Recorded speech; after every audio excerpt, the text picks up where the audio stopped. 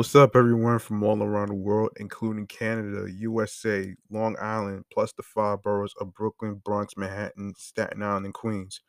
I'm here to guide and help you about Anchor. Anchor is a free hosting site and phone app which is owned by Spotify. It's the easiest, awesome way to make a podcast. Why are you wasting your money paying for a hosting site to promote your podcast with limited storages? Forget about it. Let me break it down to you. There's creation tools that allow you to record, edit, monetize, add music, intros, music outros, especially distribute your podcast to streaming platforms. Uploading episodes with unlimited storages of your podcast right from your phones, computers, laptops, and tablets. You can make money from your podcast with no minimum listenership. Plus, you get paid some money in your pocket from sponsorships.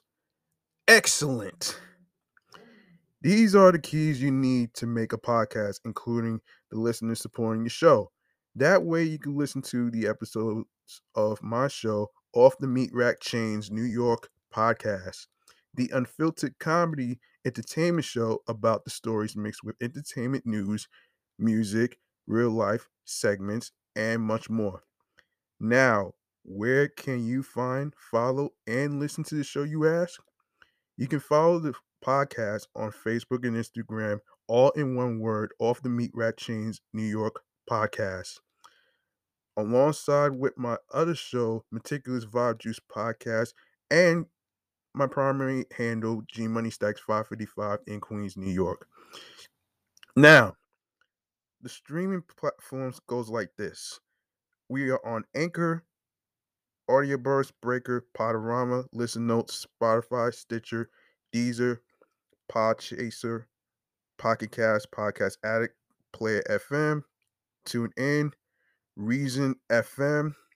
We on Podfriend, Podorama, Google Podcasts, Amazon Music, iHeartRadio, and YouTube.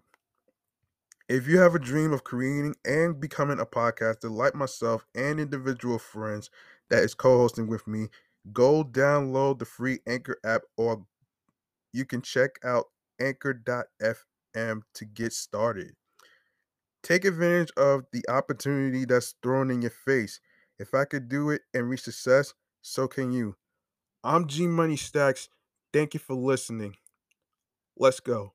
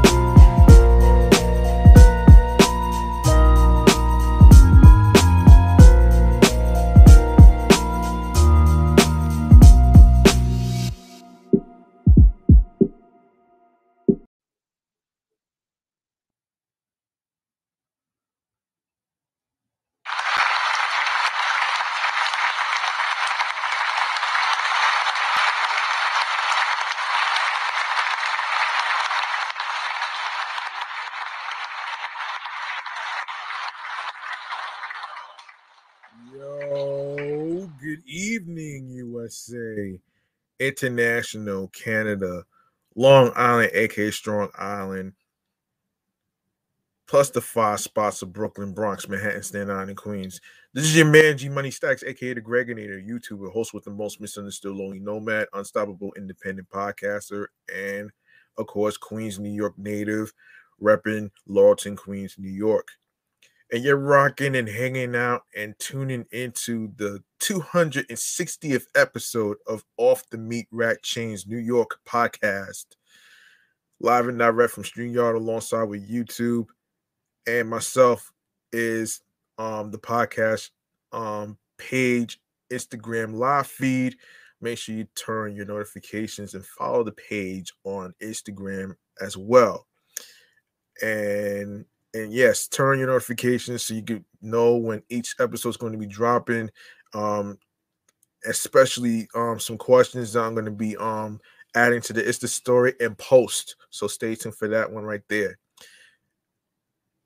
Plus, if you are new to the channel and you miss any new and previous episodes that's already been dropped, don't worry. Everything's all there. So you can go ahead and grab that subscribe button for me on the YouTube channel page of G Money Stacks 555. Tap on the Noni bell alongside with alerts so you can be reminded when the show goes in the air via live stream, along with the date and the time. And leave a like and a comment along with the episodes with the topics being discussed. More video content, upcoming episodes, previous episodes. Download the episodes. Share the videos, share the episodes, listen, stream, watch the episodes on every streaming platforms, which I will cover at the end of the show. And everything else in between, I will handle that at the end. So, without further ado, hang on a second here.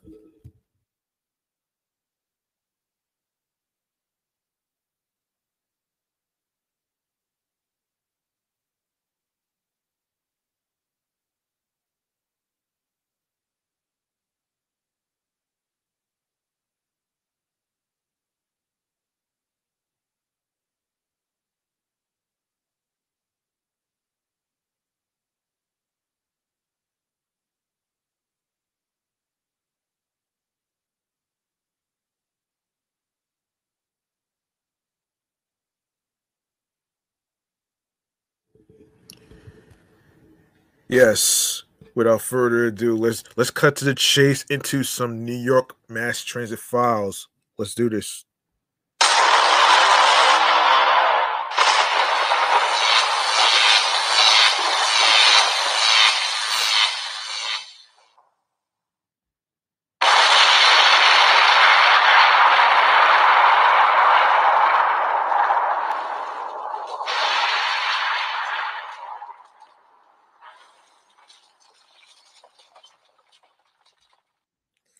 All right. First transit topic we need to talk about is the city. So let's get into it right here. Let me turn this up real quick. Hold on.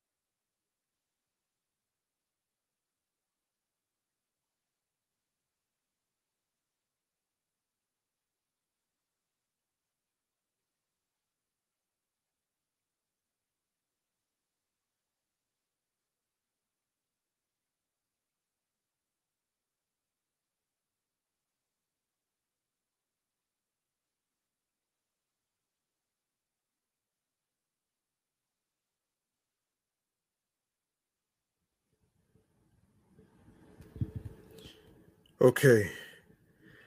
So, city will launch a pilot program testing neighborhood delivery micro hubs across the 5 boroughs. aimed at reducing the surge at truck traffic racing to meet New Yorkers' insatiable demand for home delivery. Starting this summer, the Department of Transportation says that it will build out up to 20 hubs, both curbside and off street, where large delivery trucks can unload goods and transfer them to smaller scale modes of transportation, such as vans, cargo, bikes, or even hand pulled carts, which would make the final leg of the journey to the customer's door. New Yorkers are receiving more deliveries than ever before, and we are pursuing creative ways to make these deliveries cleaner, safer, and more efficient by reducing the number of delivery trucks on our roads, said DOT Commissioner Edonis Rodriguez in a statement. These hubs will help better organize last mile deliveries and support small and large businesses' economic recovery as we emerge from the slamdemic. The move comes as the city and large corporations like Amazon face mounting criticism over the logistical process of deliveries, which sees companies set up busy warehouses, often concentrated in environmental justice communities, to handle record amounts of delivery demand.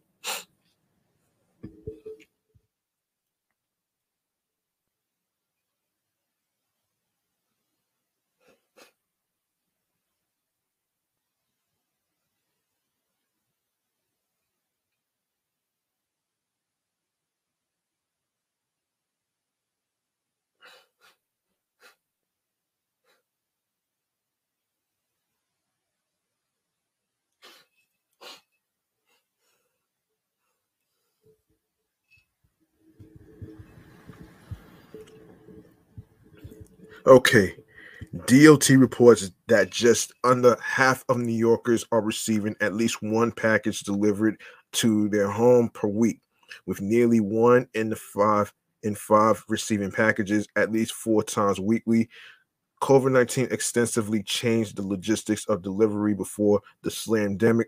About 60% of deliveries were made to commercial customers, which are typically on larger roadways, more conducive to deliveries, with the rest going to residential addresses. But now about 80% of deliveries are going to residential customers, which means more truck traffic on residential streets. The trucks dispatched from the warehouses led to significant amounts of congestion on local streets and, by extension, air and noise pollution, both on truck routes near warehouses and on streets where deliveries end up. Truck deliver about 90% of freight deliveries in no in the Big Apple, DOT says. Environmental advocates have teamed up with elected officials to call for regulation of last mile facilities through the zoning code, which would require a special permit to build new ones and prohibit their construction near schools, parks, public housing, or last or other last mile warehouses. The Adams administration has not taken a position on the zoning proposals, concerned about the potential impact on the supply chain. DOT was required to put out a request for expressions of interest for microhubs through a law passed by the city council in 2021, and gathered considerable feedback from freight operators and community groups, along with tech and infrastructure companies.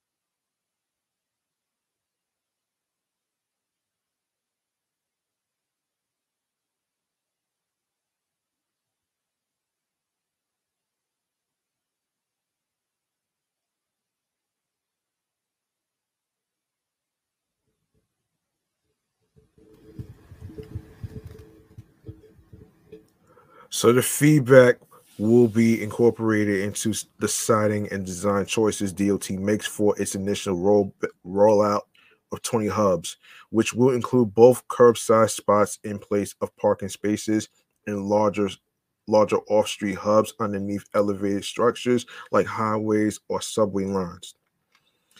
Still up in the air is where the hubs will be located, what fees will be charged, how big they will be, how they'll remain free of parking scofflaws, and who will run them, among other things. A DOT spokesperson clarified that for the initial rollout this summer, each hub will service just one company, though that could change in the future.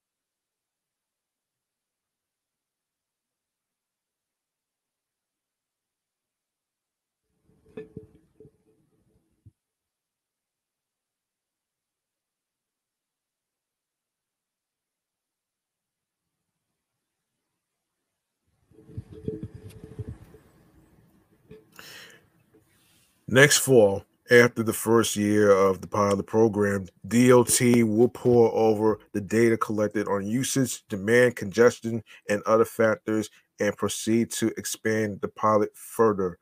By 2026, the agency will issue a final report on how the pilot went and determine the feasibility of making it permanent.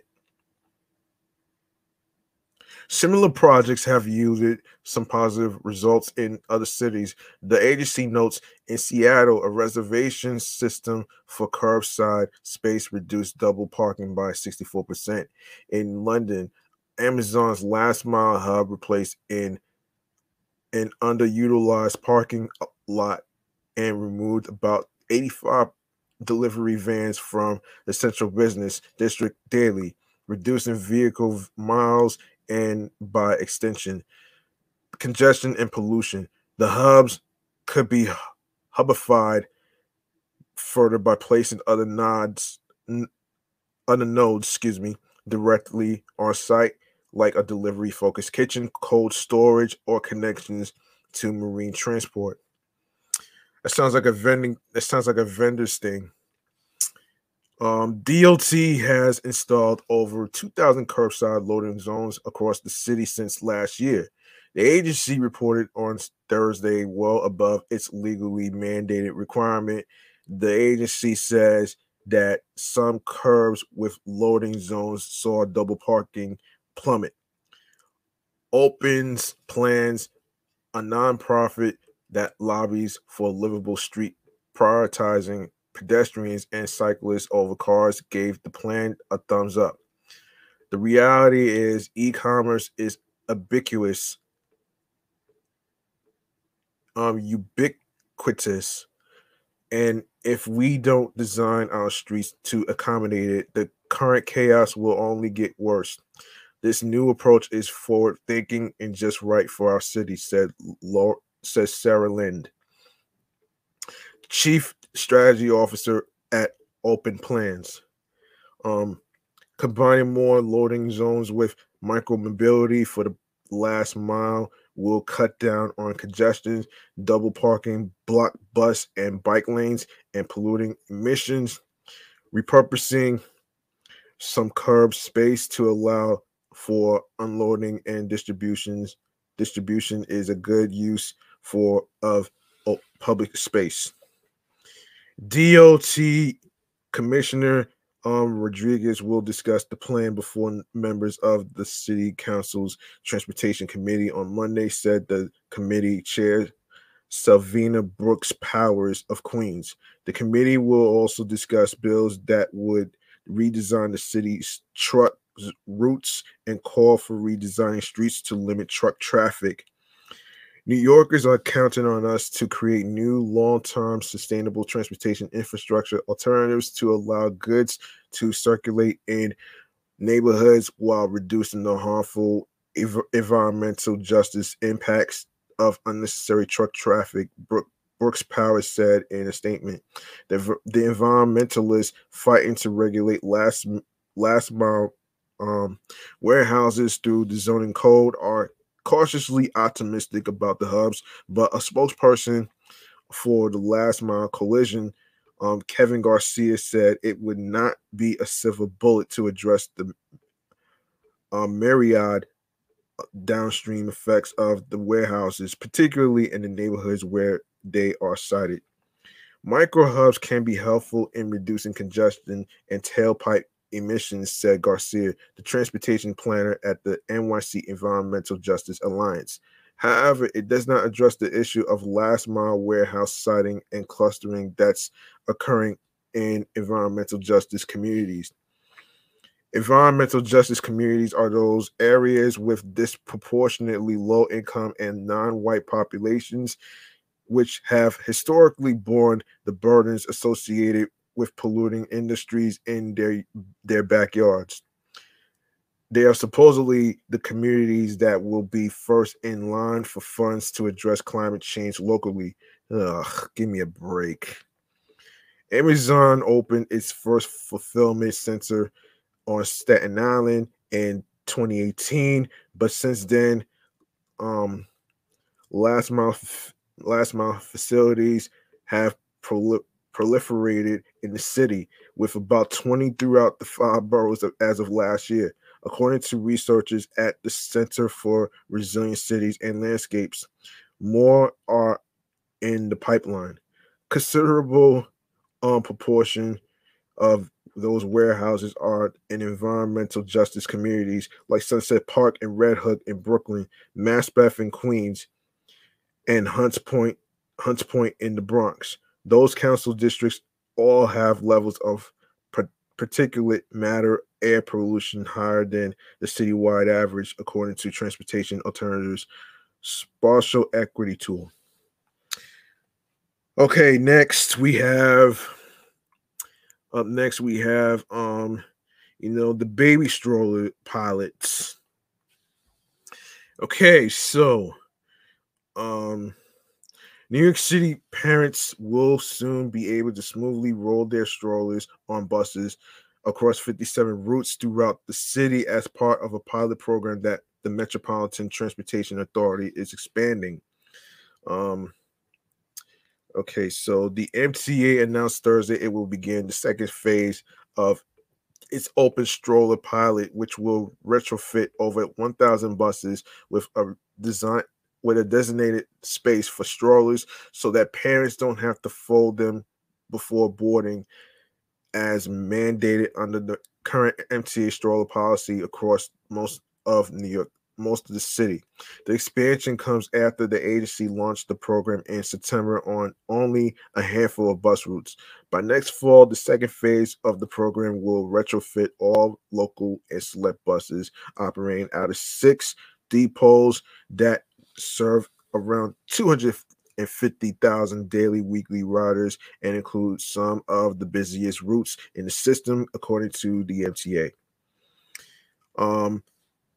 The Open Stroller program has demonstrated that we can make buses more accessible to all customers while providing faster, cleaner, and safer service, said New York City Transit President Richard Davey As we expand, more and more bus customers will benefit from enhanced accessibility, especially for parents and caregivers. Um, so,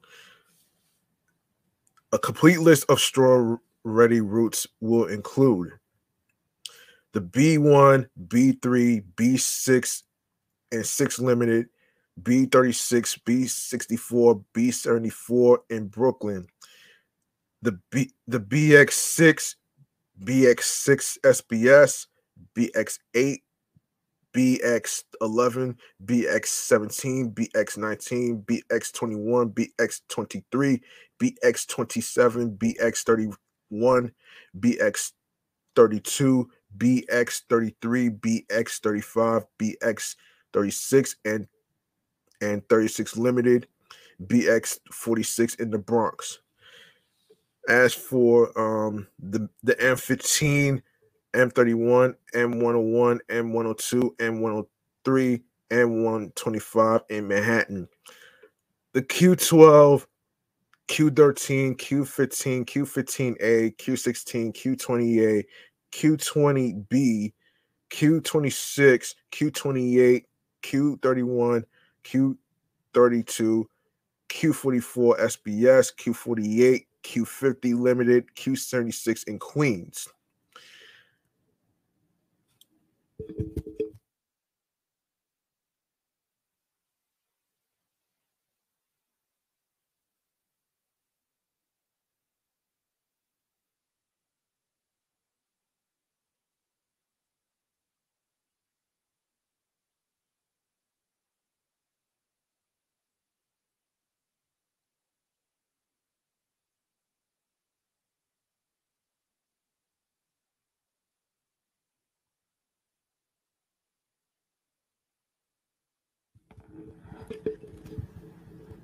Before I keep going, let me see who's in the chat real quick.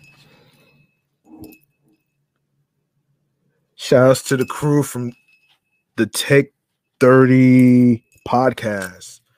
Shout outs to the crew from Take 30 podcast. Thank you very much for listening and watching this live stream. And yeah, let's keep. Hold on a second. Stupid plane.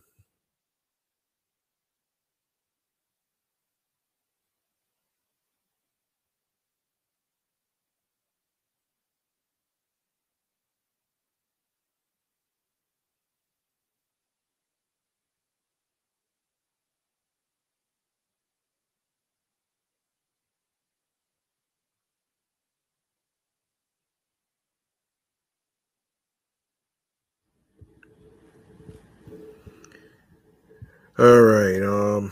So the S40, S42, S46, S48, S51, S52, S53, S66, S76, S81 limited, S86, excuse me, limited, S90 limited, S93 limited, S96 limited, and S98 limited in Staten Island. The MTA received largely positive feedback from more than 200 online customer comments on its stroller policy since the pilot started. 4 out of 5 customers supported expanding the pilot to more buses, the agency said. The idea behind the pilot is to create a seamless boarding experience for parents in a way that speeds up the process for other riders as well. Bus operators haven't reported any safety incidents or conflicts from on any of the routes where the pilot has been implemented so far. As a mother of 3 young children who has had to frequently navigate public transportation with a stroller, I am thrilled to hear about the expansion of the Open Stroller pilot program, said Assembly Member Grace Lee. Participating buses will be identifiable from the outside by a stroller decal that customers can spot before boarding. The stroller space inside the bus is also designed with a decal and is spaced separate from existing priority seating for bus riders with disabilities. This program, which will create designated open stroller spaces without compromising wheelchair access, is an innovative way to make public transit more family friendly, said U.S. Representative Gerald Nadler.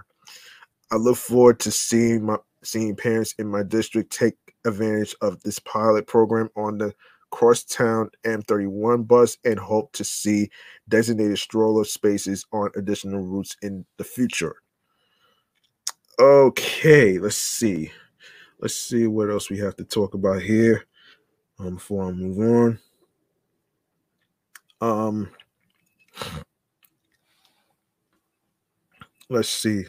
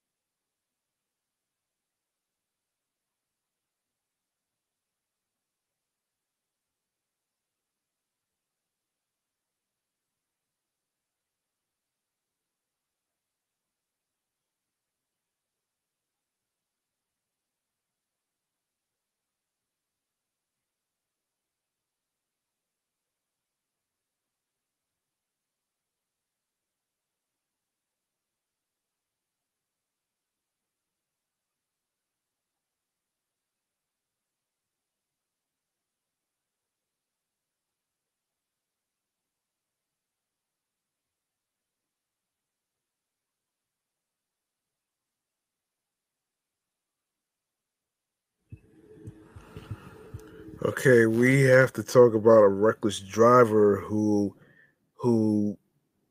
got into a little incident. Hold on a sec.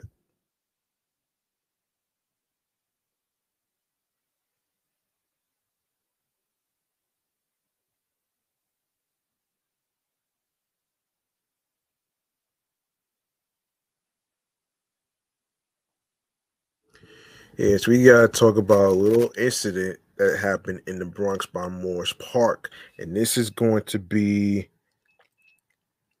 Hold on a second. Hold on a second here. Yes. So chatting on the jazz, man. A little incident involving an accident. So let's get into it right here. Let's get into it right here, though. Hold on.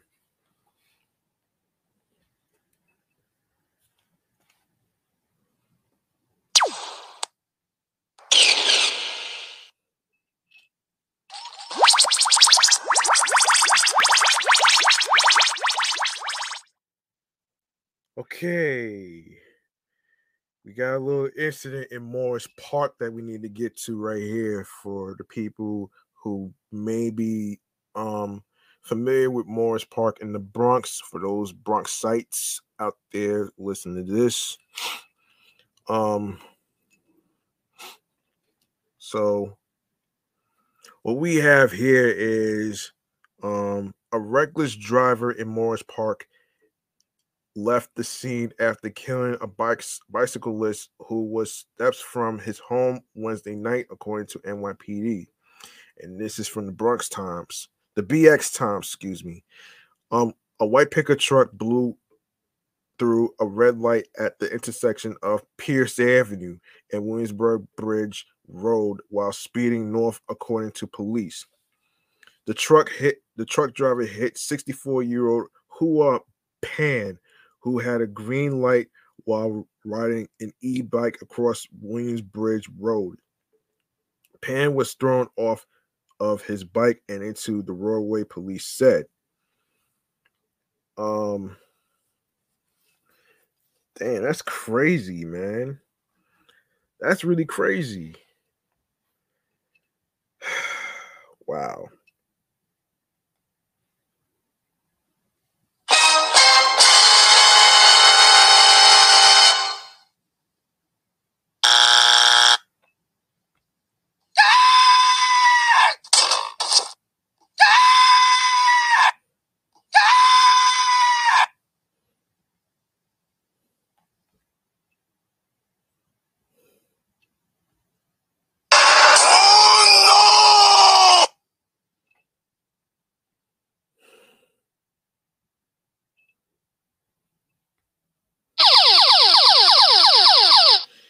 Okay.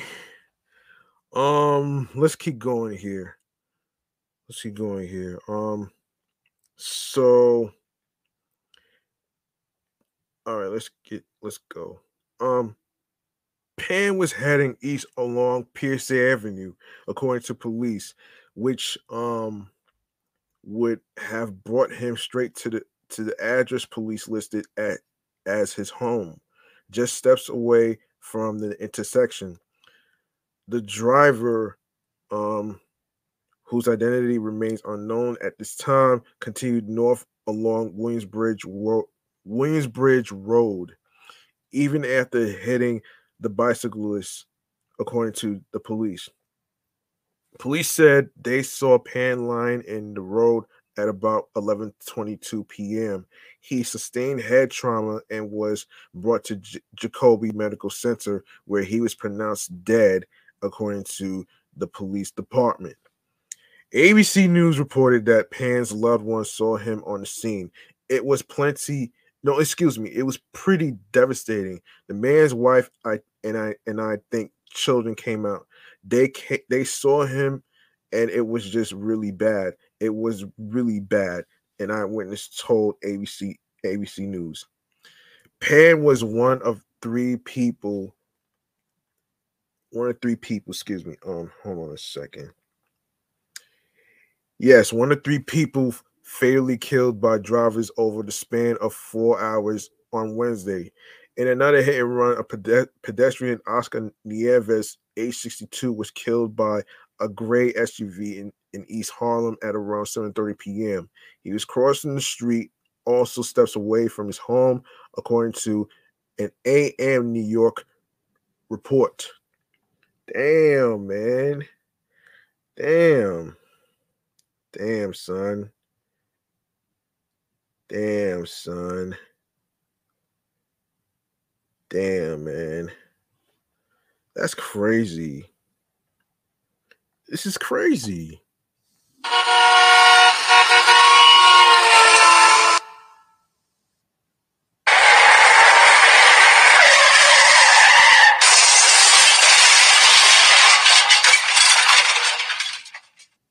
I'm not trying to make light of this though. You know what I'm saying? I'm really not though, man.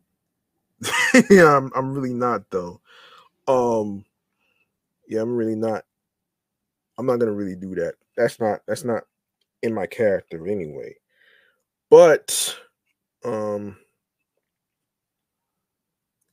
before I continue, I want to actually, do something real quick. Let me do something real quick.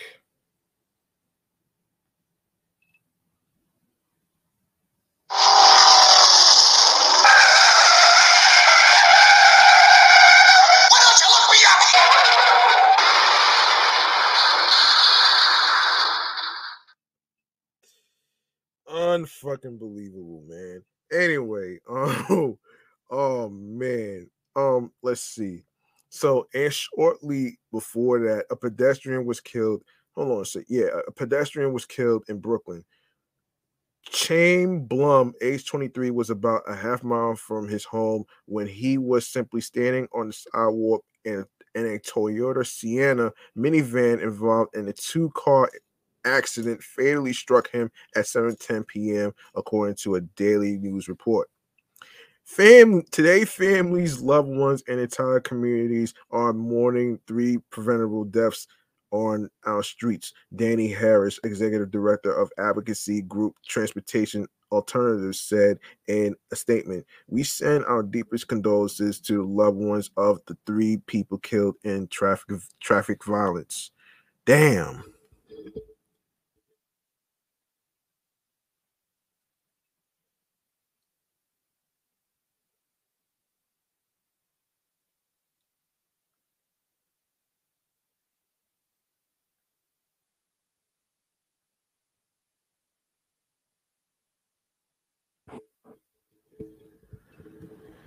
Okay, so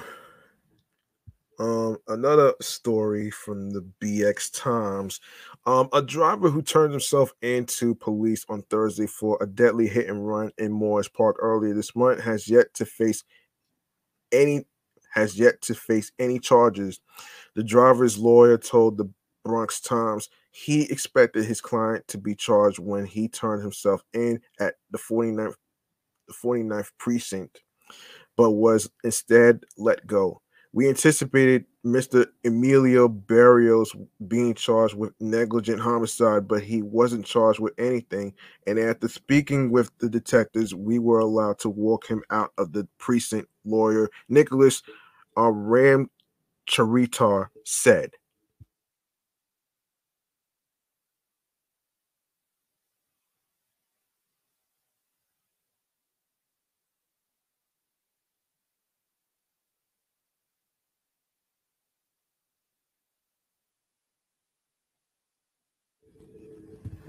Okay, Bronx resident Emilio Barrios, who identified himself as the driver of the truck that fled the scene, turned himself into police with Ram Charita on Thursday, as first reported by the Daily News. And what the lawyer told the Bronx Times he thought would be a surrender. The NYPD reported that on April 5th, a driver went through a red light at a high rate of speed in a white pickup truck at the intersection of Williamsbridge Road and Pierce Avenue, fatally crashing into Morris Park resident Hua Pan before continuing to drive away. Of course, Pan A64 was crossing the street with a green light on an e-bike steps away from his home, according to information from police. Pan, who was left laying in the road with head trauma, was pronounced dead at Jacoby Medical Center, according to the police department. A collision report put out by the NYPD the day after the incident said that the truck was operated by an unknown individual. However, Barrios retained Ram Charitar the morning after the incident, seeing it on the news, and the lawyer was in contact with the NYPD the same day. Ram Charitar told the Bronx Times. Ram Ram Charitar said that in his experience, investigations of fatal accidents take between 1 to 6 months. However, he said it is a very rare occurrence for him to arrange a surrender for his client without it resulting in an arrest. The lawyer told the Bronx Times that typically when he offers a surrender, police arrange a time to arrest and process the individual and put them in front of a judge to be arraigned. But this time, they weren't necessarily that interested in having him turn himself in and only wanted him to come to the station if he was willing to speak. Rand Charitar said that in other instances, he wouldn't have his clients speak to police. His website um even says say less, shut your mouth on its homepage. But Barrios, a 31-year-old who works in production lighting, was absolutely mortified and eager to turn himself in that morning, the lawyer said. He wanted to take the initiative to come forward and say, "Hey, listen, I'm here. Let me tell you what happened," he said, which is unlike a lot of individuals that I come across where they don't necessarily want to get arrested. He didn't want to wait. Ram Charitar speculated that investigators are determining whether Barrios can be charged criminally since the police report described the incident as an accident. According to Ram Charitar, Barrios was driving his friend's heavily tinted pickup truck because the friend wasn't feeling well.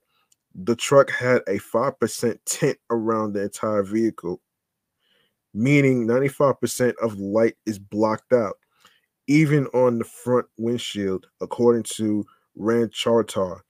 New York state law doesn't allow more than 30% of light to be blocked, meaning 70% or more must pass through the window, according to the New York State Department of Motor Vehicles.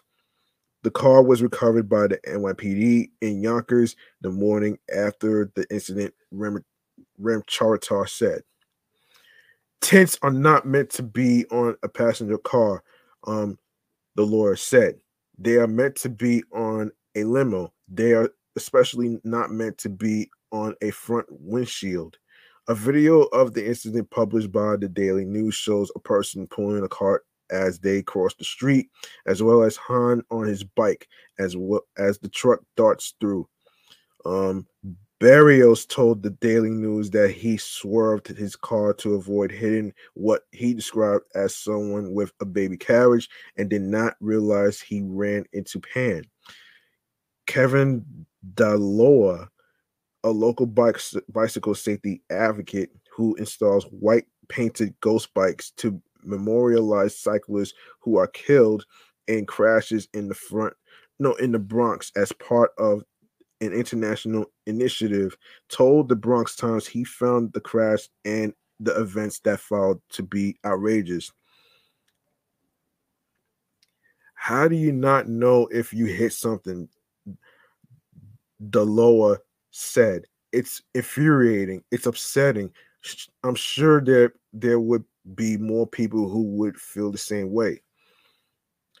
Daloa made a makeshift memorial at the intersection on Friday night, lighting a candle and wrapping flowers around a post that he said happened to have a bike lock hanging on it.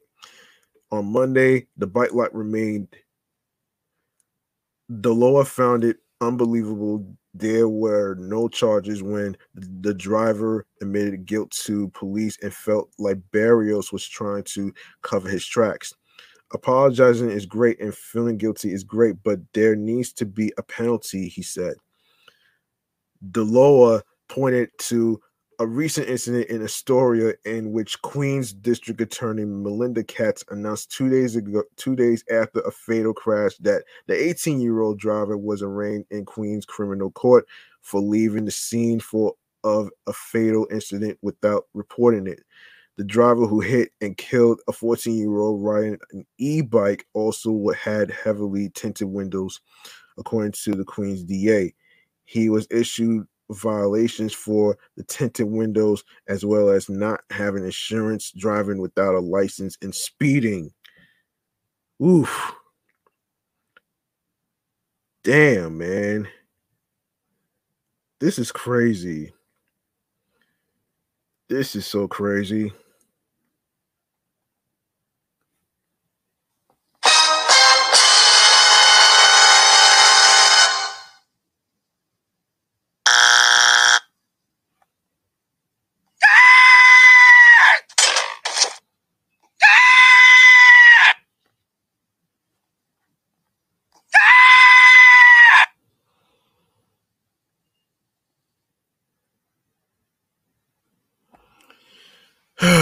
Man.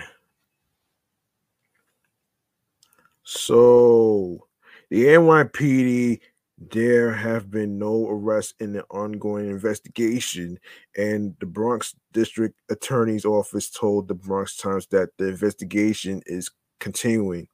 According to the Daily News, Pan's daughter and son-in-law were also coming home when they came across the scene, and their 12-year-old child came out of the house and saw what had happened to the grandfather, who was a chef.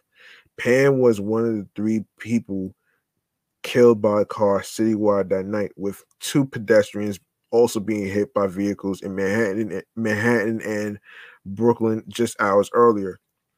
Daloa said the setup of the intersection is similar to the site of another Bronx crash that killed a bicyclist that has since had a 4-to-3 lane conversion. But he is currently more focused on the criminal aspect of the situation than advocating for traffic safety improvements. Unfortunately, people need to suffer for them to make those adjustments, he said. Safe Streets advocacy group Transportation Alternatives did not respond to requests for comment. All right. So, speaking of people getting hit by cars, um, Pop Smoke's killer pleads guilty. Um, yes. So, and this is from ET Online. A 20-year-old man plead. Hold on a second. Hold on a second here. Yes, a 20. Hold on a minute. Yes, a 20-year-old man has pleaded guilty to voluntary manslaughter and home invasion robbery stemming from the February 2020 death of rapper Pop Smoke. According to according to the Los Angeles Times, the defendant entered the guilty plea in juvenile court on Thursday, with the outlet reporting the defendant admitted to entering a mansion in the Hollywood Hills as a teenager with the intention of robbing Pop Smoke, who was fatally shot. The home where the shooting occurred was owned by the Real Housewives of Beverly Hills star Teddy Mellencamp, daughter of musician John Mellencamp. Oof. Damn, son. Damn. This is crazy, man. I'm. This is really crazy. This is crazy, man.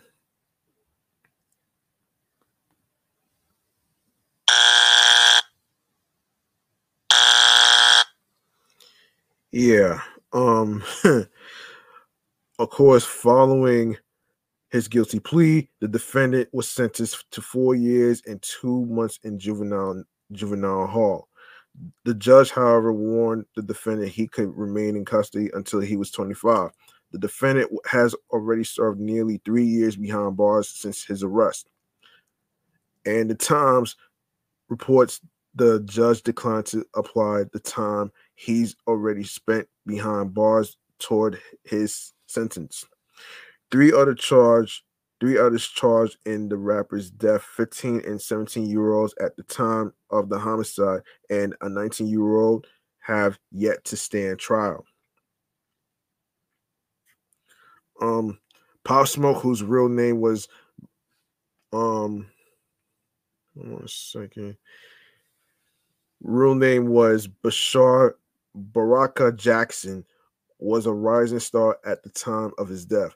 The Brooklyn native was shot and killed after authorities said the four suspects entered the Hollywood Hills mansion in mass and robbed the rapper before fatally shooting him. According to the Times, the defendant who pled guilty pistol whipped the rapper and shot him 3 times in the back. The suspects made off with the rapper's Rolex and sold it for $2,000. $2,000, man. Damn. Damn. $2,000 for this shit. Okay. The outlet also reported that the defendant orchestrated the deadly attack, with prosecutors saying he scouted the mansion and helped recruit others to take part. Just over a year after his death, Pop Smoke's mom emotionally accepted his five posthumous Billboard Music Awards, including for top new artist. Pop Smoke was also the subject of 50 Cent's Hip Hop Homicides series. Um, yeah. Okay, so let me see. And speaking of which, man, let's talk asylum seekers. Let's talk asylum seekers for a sec. Mayor Adams announced the creation of a new government agency Tuesday to deal with the Big Apple's $4.2 billion migrant crisis, and said he was in talks with other mayors across the U.S. to take migrants off his hands. Wait, $4.2 billion? Damn, that's a lot of money right here.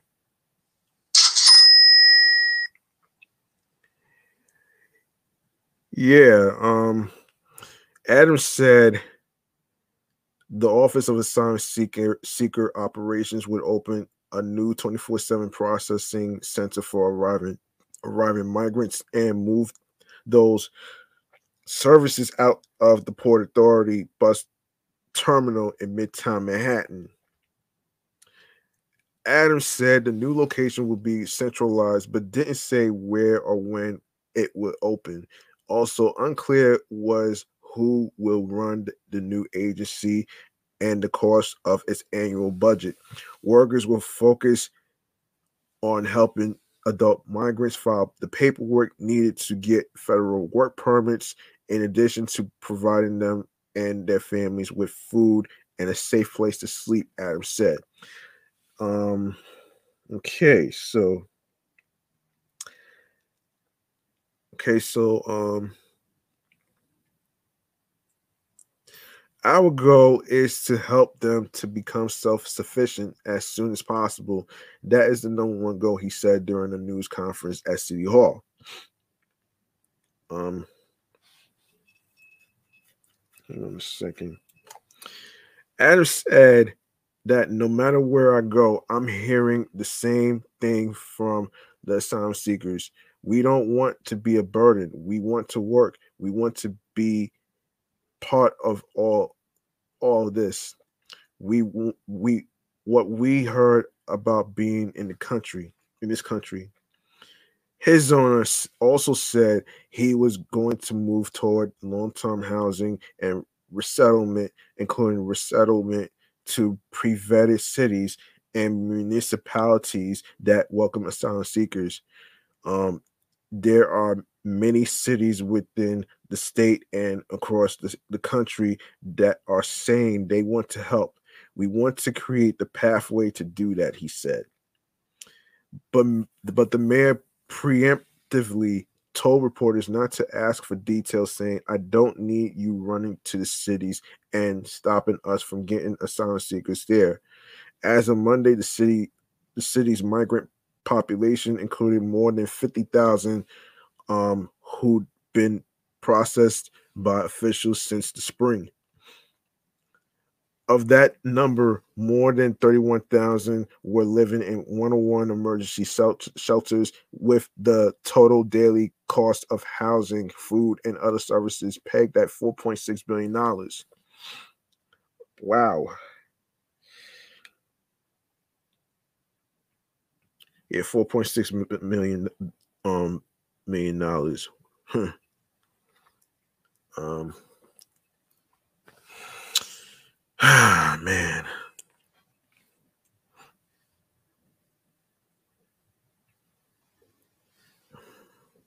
Hmm. Yeah, $4.6 million. Hold on a second.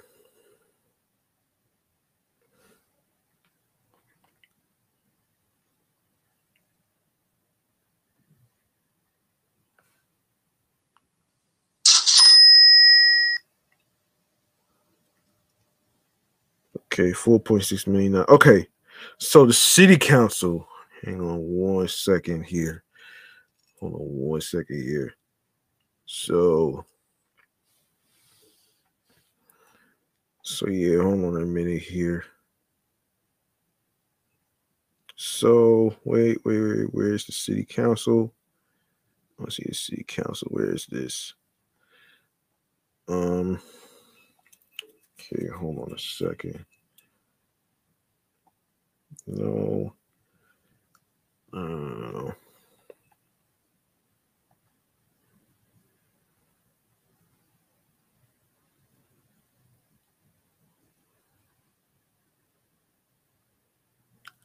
where's city council?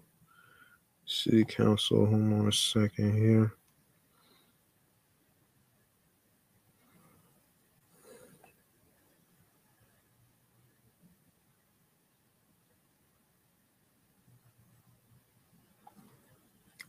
Wait, city council.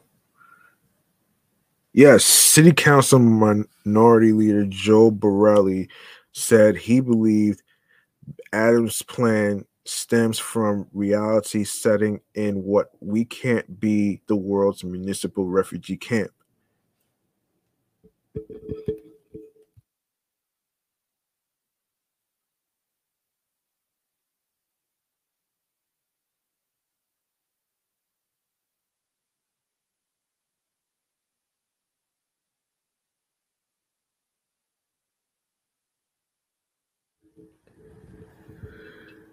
The quicker we can process people out of the asylum, oh, hold on. The quicker we can process people out of the system, the better the better off New York taxpayers will be. $4.6 million a day is the department sent more than the Department of Sanitation spends, he said. At one point during his speech, the mayor held up a glossy magazine style report titled The Road Forward, a blueprint to address New York City's response to the asylum seeker crisis. The 25-page pamphlet detailed plans to provide migrants with English language classes and federal workplace safety instruction, as well as training for jobs in healthcare, food service, and other in demand industries. Migrant would also be taught to avoid getting scammed by shady employers who violate labor laws by paying less than the minimum wage and stealing tips. And despite the mayor's stated desire to keep migrants' potential destinations outside the city under wraps, the report outlined a workforce training pilot program in upstate Sullivan County. The city, in partnership with the Center for Discovery and SUNY Sullivan, will offer asylum seekers the opportunity to relocate to Sullivan County, attend SUNY Sullivan Community College, live in college residence halls, and earn a post-secondary credential or degree. It said. It said asylum seekers will also receive workforce training through the Center for Discovery in Healthcare, Human Services, Hospitality, Culinary, and Agricultural sectors is added. One of the program's goals is to develop a blueprint so that others around the state can replicate the model.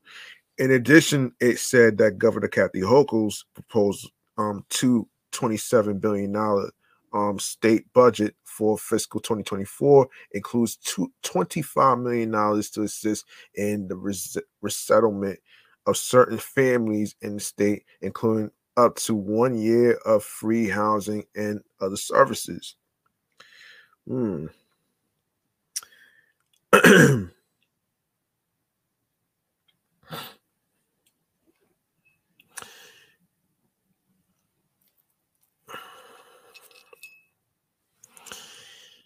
Yeah.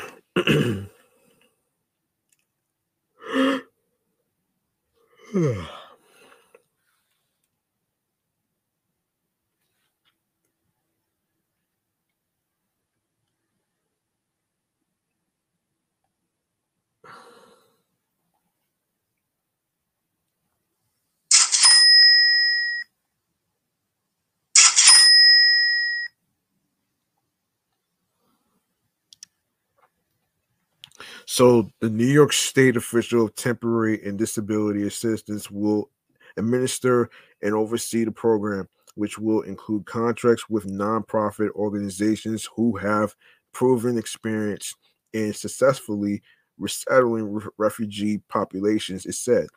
City Hall also acknowledged an error that mistakenly put the estimated total cost of migrant crisis at $5.6 billion. The the middle of next year, 50% more than officially projected.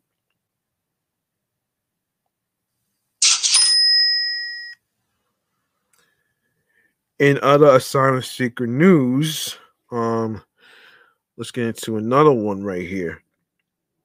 So, hang on.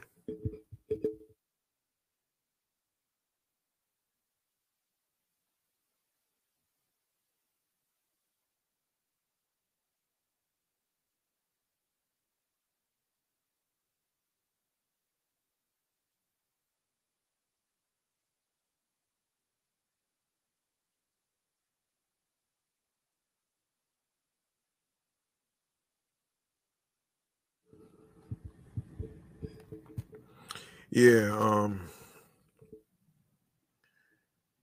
yeah. So in other asylum seeker news and stuff, let's continue here. So, and this is from NYC.gov. Um, so as Republican leaders in Congress continue to refuse to provide any support for cities or states that have seen a mass influx of asylum seekers, New York City Mayor Eric Adams, members of the Adams administration, and elected officials today urged the Biden administration to immediately enhance paths to work authorization for asylum seekers currently in the U.S. and those who continue to arrive every day. It has been approximately 1 year since asylum seekers first started to be bused to the five boroughs, and New York City still continues to receive approximately 200 asylum seekers each day, a number that's expected to grow following the lifting of Title Title 42 on May 11th, 2023. Um, Adams Mayor Adams is calling on the U.S. Department of Homeland Security to redesignate temporary protected status for migrants coming from Venezuela, Honduras, El Salvador, Nicaragua, Guatemala, Sudan, South Sudan, and Cameroon to expand access to humanitarian parole for newly arriving asylum seekers and asylum seekers already in the United States, and to increase the number of and reassigned existing U.S. citizenship and immigration services officers to reduce application processing times. All these actions can immediately be taken by the executive branch of the federal government and without legislation legislation being passed by Republican leaders in Congress who refuse to offer any support for the ongoing crisis. Ha! I can't believe this shit, man.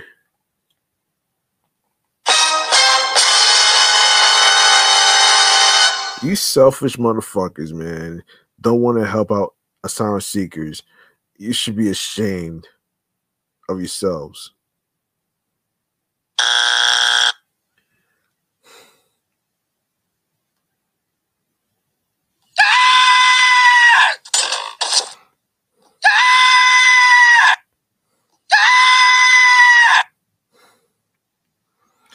Yeah, yeah, it's crazy, man. So as a city, we have done everything in our power to provide support to the of tens of thousands of asylum seekers who have arrived at our doorstep, said Mayor Adams. While New York City has shouldered the cost of this crisis largely alone, we have always said that this is a national crisis that requires a coordinated, comprehensive response from the federal government. To deny people the ability to work legally sets them up for failure. The actions we're urging our federal partners to do, all of which can be done without support from the Republican leaders in Congress who refuse to do their jobs, will ensure that asylum seekers in New York City and across the country can do what they came here to do: work lawfully and build stable lives. For let me see. For let me see. For almost a year, asylum seekers have arrived in New York City to escape hardship and start their lives, says First Deputy Mayor Sheena Wright. However, until they have an opportunity for safe legal work, they will continue to be at a standstill. The administration is urging our federal partners to act now and make sure asylum seekers have a fair shot at success in our country, starting with providing a path to work authorization. The message from the tens of thousands of asylum seekers who have arrived to New York City has been clear. We want to work, said Chief of Staff Camille Joseph Varlak. Asylum seekers want to contribute to New York City and the country, but until the federal government grants them the opportunity for legal work, they'll be denied that opportunity. We are urging our federal partners to do what's right and create a path for asylum seekers to safely enter our economy and start their American dream. For nearly a year, tens of thousands of people have come to New York City seeking asylum. Seeking asylum, said Deputy Mayor for Health and Human Services Ann Williams Isom. We have stepped up providing shelter, medical care, and educational support for children. However, this all comes with a cost that must be shared with our federal partners. We come together once more to call upon our federal partners to provide an efficient pathway to work for people seeking asylum that can and wait to contribute to our local economy. While our administration has been leading the charge to respond to this humanitarian crisis, we need the federal government to support a nationwide strategy, said Mayor's Office of Immigrant Affairs Commissioner Manuel Castro. Thousands of recently arrived New Yorkers unable to return to their home countries due to dangerous and unsafe circumstances can be protected through TPS and humanitarian parole.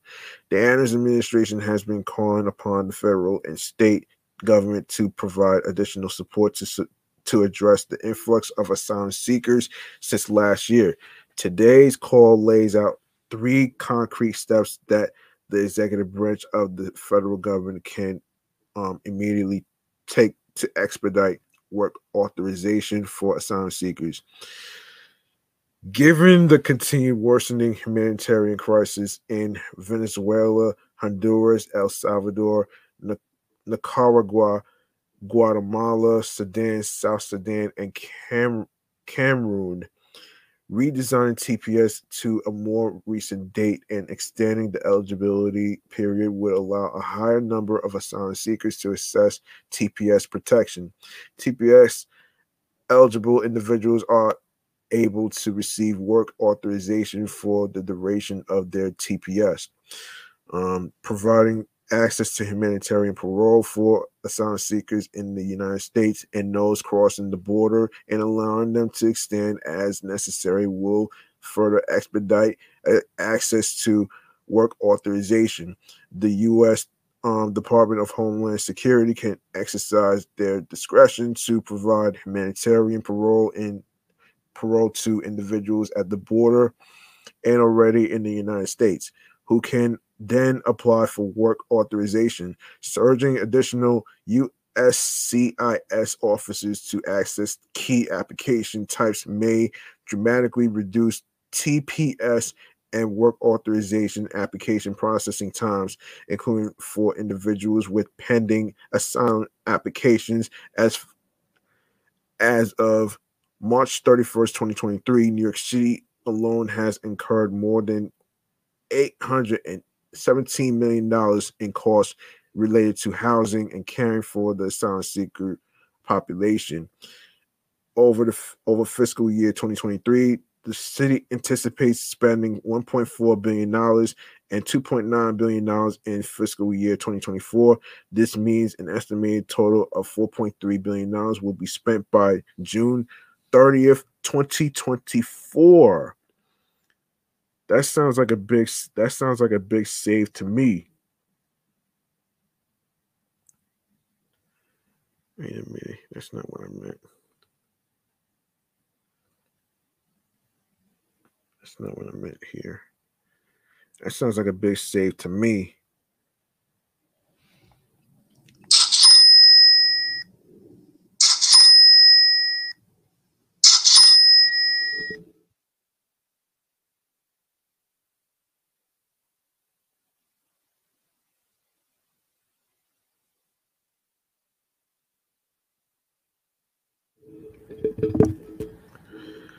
Okay, so despite calls for additional support for months, New York City faces these costs alone.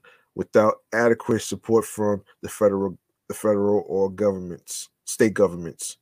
This is an unsustainable fiscal burden that strains the city's budget and places at risk funding for programs and services that benefit New Yorkers. Our immigration system is in desperate need of repair, said U.S. Representative Gerald Nadler. As chairman of the House Judiciary Committee last Congress, I was proud to advance legislation to reform our immigration system by establishing real legal pathways for migrants who are fleeing terrible situations or want to be reunited with family. The ability to seek asylum is a bedrock principle protected by federal law. Unfortunately, with Republicans now in control of the House, they have made it clear they will not fix this crisis, which is growing by the day.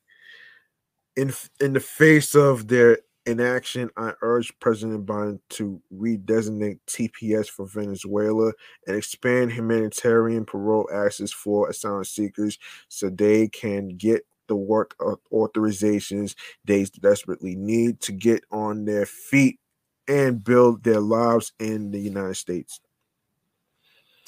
As Americans, we have a moral responsibility to fix our broken asylum system, said U.S. Representative Yvette Clarke.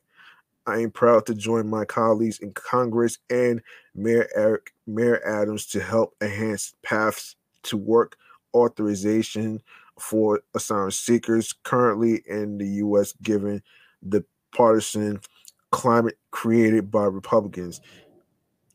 Hold on.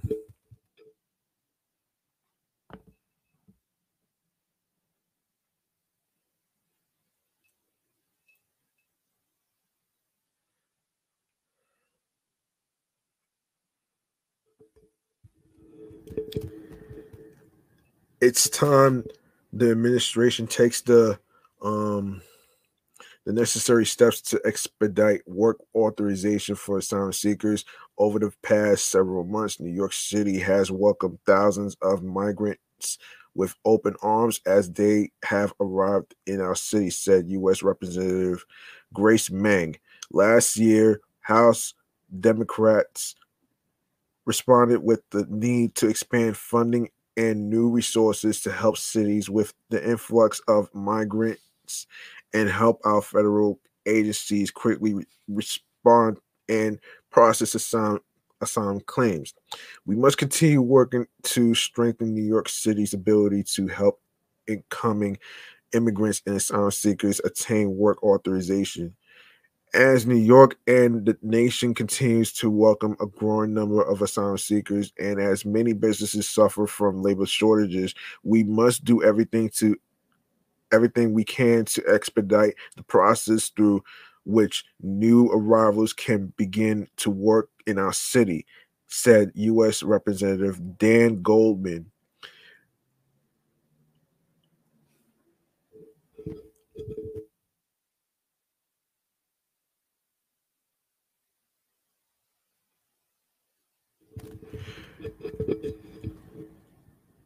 When I visited the Brooklyn Cruise Terminal Humanitarian Emergency Response and Relief Center that was located in my district, the most common request from migrants stay there was to get lawful work.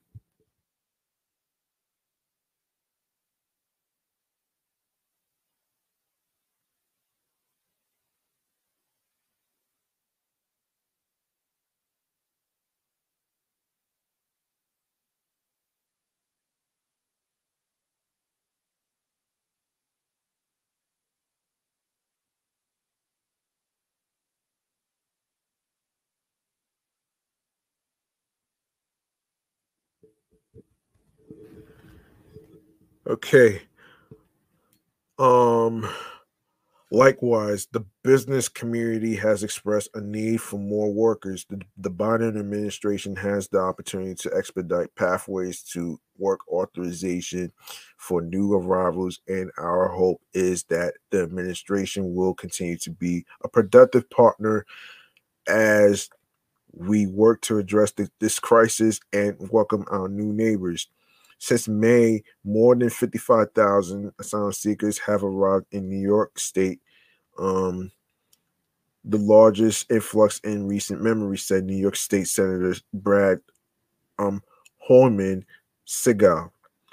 In December, I helped lead a letter with over two dozen of my colleagues calling on U.S. Secretary of Homeland Security Alejandro Mayorkas to facilitate ex- expedited work permits for asylum seekers, particularly with the increased exploitation of migrant children. This moment calls for a robust, coordinated response from the federal level down to the local level. I join Mayor Adams in urging the Biden administration to provide paths to work authorization for asylum seekers and ensure that all those who are able to work have the ability to do so.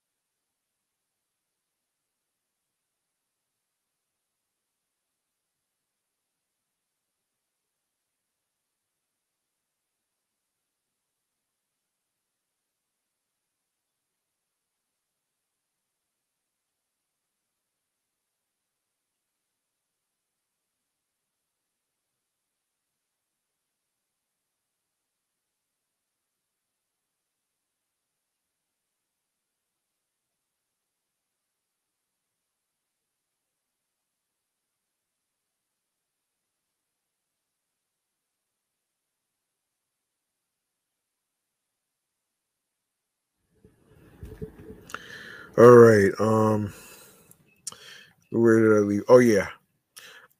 I joined Mayor Eric Adams in asking President Biden to grant a pathway to work authorization for the tens of thousands of asylum seekers who have fled to New York City, said New York State. Yeah, I read. Yeah, said New York State Assembly member Jennifer Raj Kumar. These immigrants are eager to work and to have the financial security, sense of purpose, and ticket to the American dream that a job provides. Providing them with work authorization is a win win, as it will also lead to a new pool of talent, boosting our economy.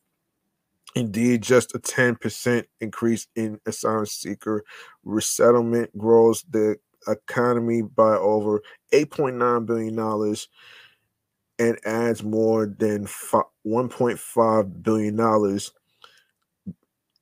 to government coffers. Damn.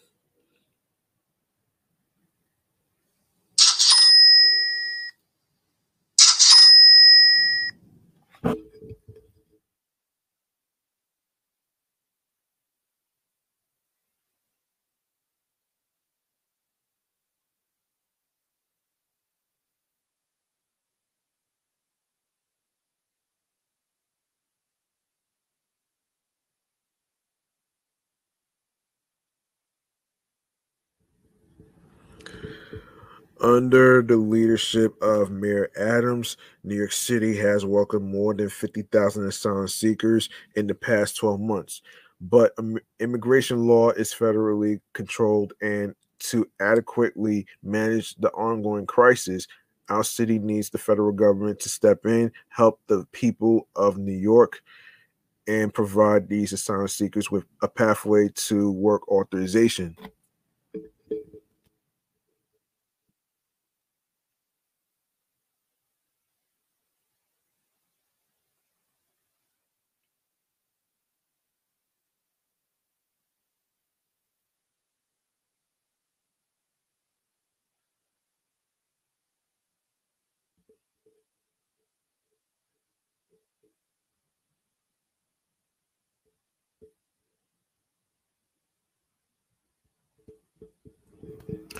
Okay, the federal government. Hold on.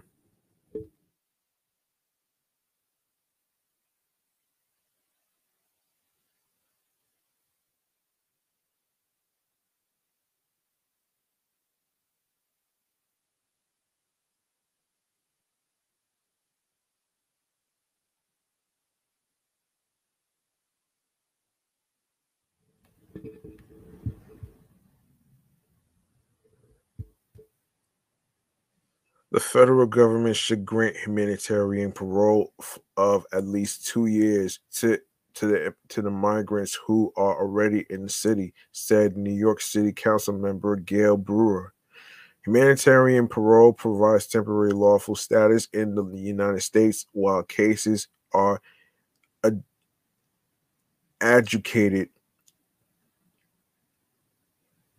adjudicated and allows migrants to secure work authorization within 5 to 10 months. Homeland Security has the discretion to grant humanitarian parole without congressional action. Humanitarian parole is adaptable and immediate. The regulation is broad. Parole can be granted for urgent humanitarian reasons or significant public benefit. Clearly, both apply to what's happening in New York City. The federal government must step up and prioritize the basic human rights and dignity of asylum seekers by creating accessible paths to work authorization, said New York City Council member Eric Botcher, providing the opportunity for asylum seekers to support themselves and the families and contribute to New York City's economy is a moral imperative. In addition to benefiting our city, state, and nation, it would demonstrate our collective compassion and commitment to justice. Okay, let's see what we have on the agenda here. Um, let's see. We got some other shit to talk about here. Africa Bambata. Oh boy. What the hell did he got himself into right here? I'll fill you in on this. I'll fill you in on this.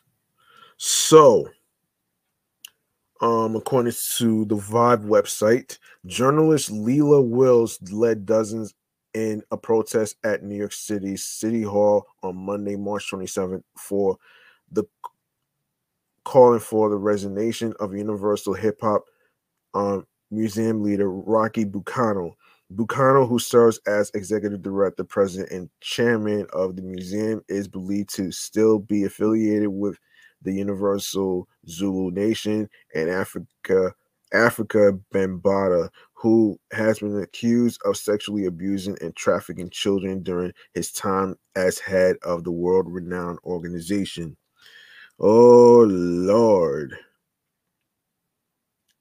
Oh Lord.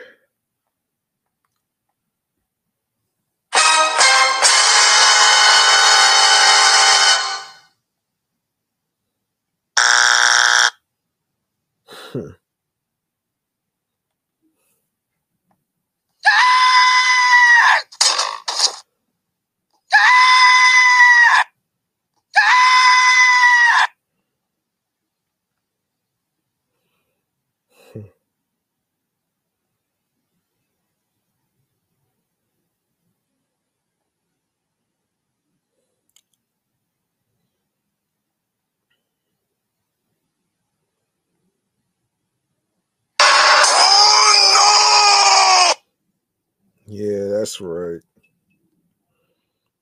Um,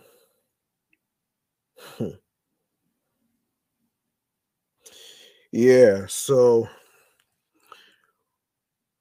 Willis, a former music industry contractor and co-founder of Hip Hop Stands with Survivors, spoke with Rolling Stone about how Bucano's continued support of the Universal Zulu Nation has affected those allegedly abused by Bambaata's and his associates. According to Willis, Buchanan's removal and their efforts to stop taxpayers' dollars from going towards funding the Universal Hip Hop museum are necessary measures in her advocacy of the alleged victims. We want Rocky Bucano to step down because if they got a responsible person in there, then the Zulu Nation affiliation would go away automatically. Willis told the publication, we are going to stay on the elected officials to stop our public dollars from funding that museum, from the mayor to the Bronx borough president to the state legislators, and Congress. They are re-traumatizing survivors all the time with all that Zulu stuff. Bacano has refuted his alleged ties to Bambaataa and the Universal Zulu Nation, pointing to the Universal Hip Hop Museum's disassociation with Bambaataa several years ago as proof that that he and the museum have taken the allegations against Bambaataa and Universal Zulu Nation seriously. The Universal Hip Hop Museum and Mr. Bucano condemn all acts of violence and abuse. Reads a statement released in response to the demonstration led by Willis. I would like to make it clear that Afrika Bambaataa has not had a role at the Universal Hip Hop Museum since 2016. I and the Universal Hip Hop Museum are not party to any activities affiliated with the Universal Zulu Nation. I affirm that the Universal Hip Hop Museum is committed to its mission to empower, educate, and uplift communities. While it is true that Afrika Bambaataa was a founding member of the museum, he was removed from any involvement with the museum as soon as the allegations surfaced. He has never been a board member, advisory board member, or volunteer. Bambaataa, born Lance Taylor, was accused of sexual abuse of minors in 2016. In reports by the New York Daily News, 4 men spoke out about being groomed and trafficked by the hip-hop icon at ages as young as 12 years old. Taylor's accusers include Hassan Campbell, a popular social media personality who claims he was abused on numerous occasions. Bambaataa has denied Campbell and the other alleged victims' allegations and questioned the motive behind their accusations, which he deemed baseless and cowardly. However, the victims' claims resulted in Bambaataa falling out of favor with the Universal Zulu Nation, which removed him from its leadership, and the Universal Hip Hop Museum denouncing his alleged actions shortly after, or so it seems.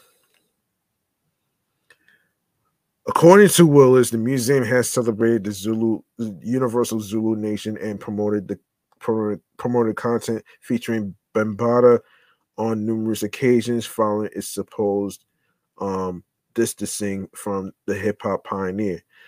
This includes posts by the museum's official Twitter account acknowledging the anniversary, of the Universal Zulu Nation, and an email list promoting a Universal Zulu Nation celebration at the Universal Hip Hop Museum. In November 2022, Willis called for Bucano's removal from the Universal Hip Hop Museum leadership in a 30-page report detailing Bucano's alleged ties to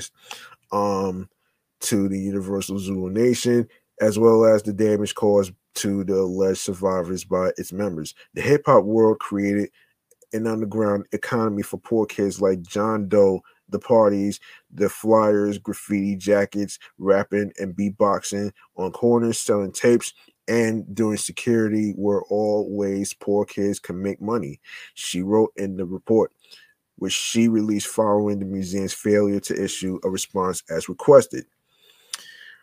Of course, rumors in the air of sexual misconduct have continued to swirl around Bambaataa and the Universal Zulu Nation, with additional victims coming forward with claims of being molested. In 2021, a civil suit was filed against Bambaataa and the organization by a John Doe, who says Bambaataa sexually abused and sex trafficked him beginning in 1991, when he was 12 years old, and ending in 1985. Man. According to the suit, he met Bambaataa while becoming a volunteer for the Universal Zulu Nation, which was headquartered by Bambaataa's Bronx River Apartments. The victim says the abuse first began at the headquarters and was later taken to various locations by Bambaataa, who would allegedly offer the victim to other men to have sex while he watched. Wills says she and hip hop stands with survivors has made it clear their business to shed light on the actions of abusers and ensure they pay for the indiscretions, regardless of the cultural standing or contributions. We're going to make sure this is never written out of their legacy, she vowed. We're going to make sure predators are held accountable and that no, it's not okay to harm Black and brown men and women or kids. Oh boy. Yeah, this is very difficult, man. This is a very difficult situation that Rocky Bucano is actually facing. So these are just allegations and stuff, so it's not really it's really allegations, man. So it's not really anyway, man, let me move on from this shit though, man. This is crazy right here. All right, so let's get into let's get into let me see. Let me get into one more second.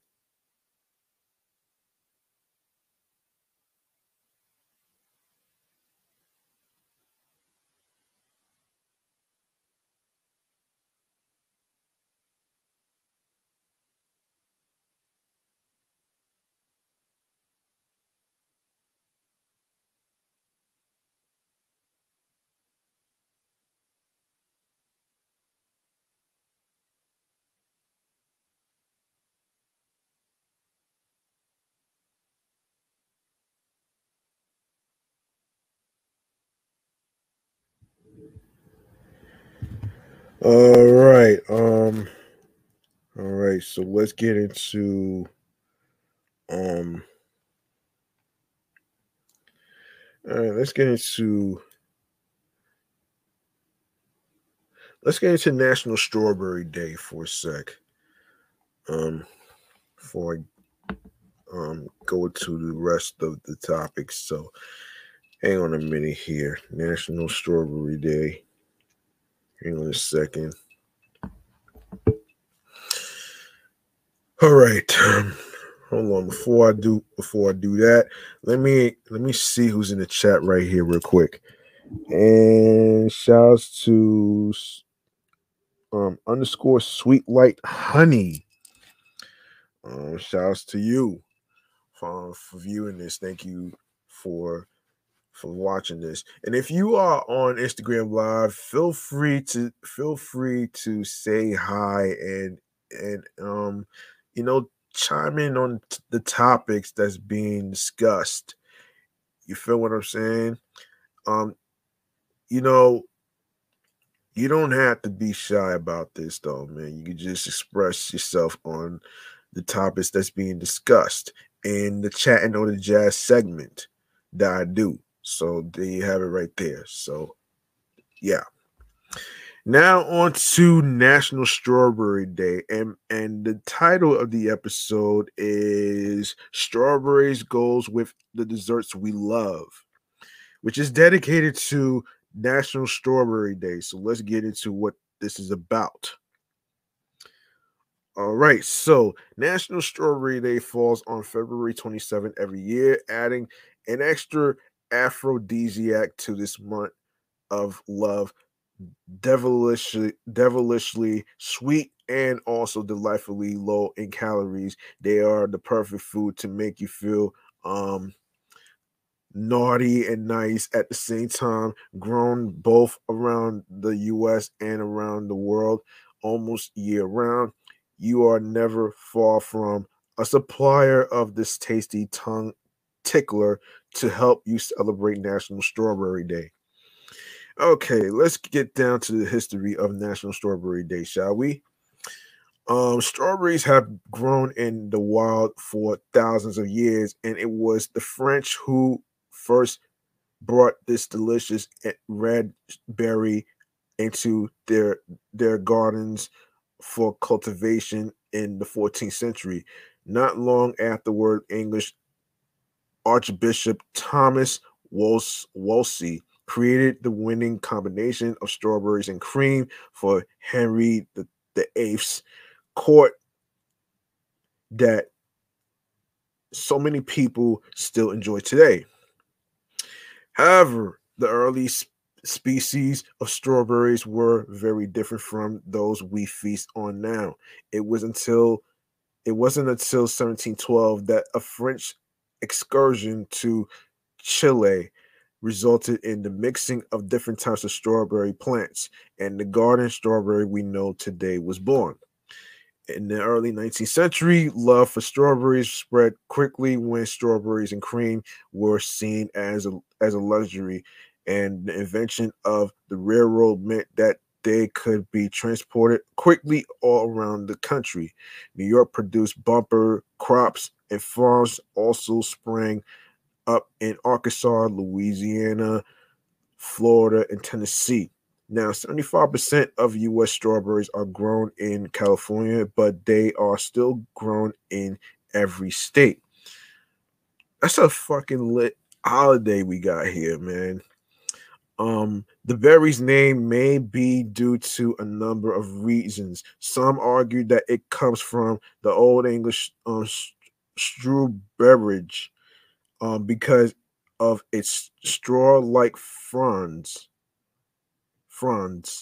Um, Others suggest that they are so called because of farmer mulching them with straw, and there are also accounts that the the berries were sold on straw skewers at markets. The origins of National Strawberry Day are unclear, but it has been celebrated since at least 2013. The heart shape and bright red color make it a symbol of love that is perfect for the romantic month of February. Yeah. So the timeline, 1300s, straight from the forest. The French take the wild strawberry from the forest and into their gardens for harvesting. 1500s, the medical mouthful botanists begin naming different species of strawberry, and it is used widely for medicinal purposes. 1712, the Spy Who Picked Me. A lot different from the Spy Who Shagged Me. Okay. Oh shit. So it's the French spy Ami de Francois Franzier travels to Chile and learns of the sweeter beach strawberries, which he later introduces to Europe. The 2000s, the bigger, the better.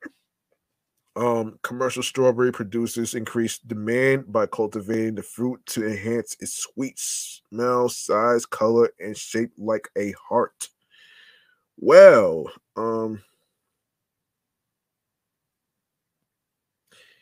yeah. So wait a second here. So what is the best month for strawberries? So due to the varied locations where strawberries are cultivated and grown, the strawberry season runs from January to November. And what does the strawberry symbolize? Due to its shape like a heart and its rich red colors, the strawberry is a symbol of love and the commonly associated with Venus, the goddess of love. um, yeah, is there a natural fruit day? So February is also natural cherry month. Oh shit. And National Grapefruit Month. Uh so it's a great time for anyone with a sweet tooth to celebrate with a delicious and healthy option.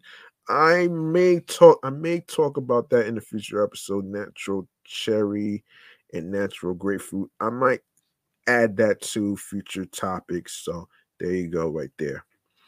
Of course, National Strawberry Day activities. Of course, harvest your own strawberries. Um, if you've thought ahead, you'll have planted your strawberry seeds last April, and now the plants will be bearing their delicious red fruit.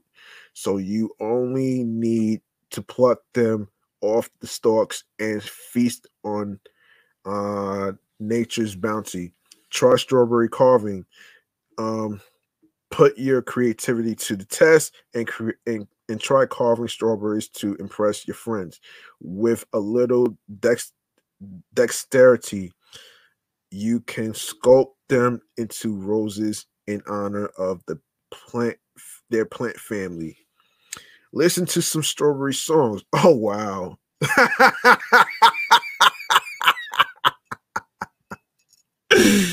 Oh shit. Oh shit. Yeah, there are so many great songs featuring this delicious fruit from strawberry fields. Forever by the Beatles to Coldplay Strawberry Swing. Why not make a playlist as a musical backdrop to the day? Okay, so 5 facts about strawberries that make them even sweeter. They were a Roman remedy. So the ancient Romans believed the fruit had medicinal purposes and prescribed them for minor ailments like sore throats, as well as some serious problems like a fever and long term issues like depression. They are not like any other fruit. The strawberry is not technically considered a berry as its seeds are on the outside, around 200 of them. In fact, it's the only fruit with external seeds, giving it its own special category. The fruit category, that is, each one is unique. Strawberries flavor can be very variable, and this is because they are influenced by a variety of factors, including type, the weather, and the time of harvest. They are part of a floral family.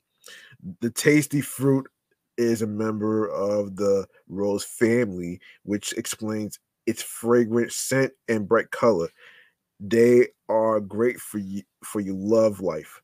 The magnesium, potassium, and folate found in strawberries mean they encourage a healthy libido and makes this romantic fruit an aphrodisiac for many. So why we love National Strawberry Day? So it means spring has sprung. The strawberry is the first fruit to ripen in the spring. So when the first strawberries appear, it's a sure sign that warmer weather is on the way and you can taste a new season in the air. You can support local farmers. Strawberries are so versatile that they are grown in every single U.S. state and Canadian province, excuse me.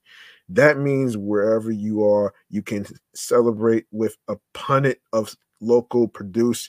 Strawberries encourage healthy hearts. Strawberries are believed to help reduce the risk of heart disease and even certain cancers thanks to their vitamins, fiber, potassium, and acids.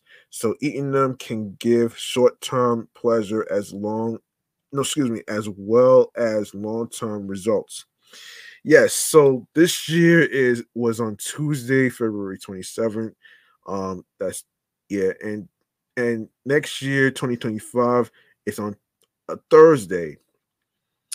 And 2026 is a Friday.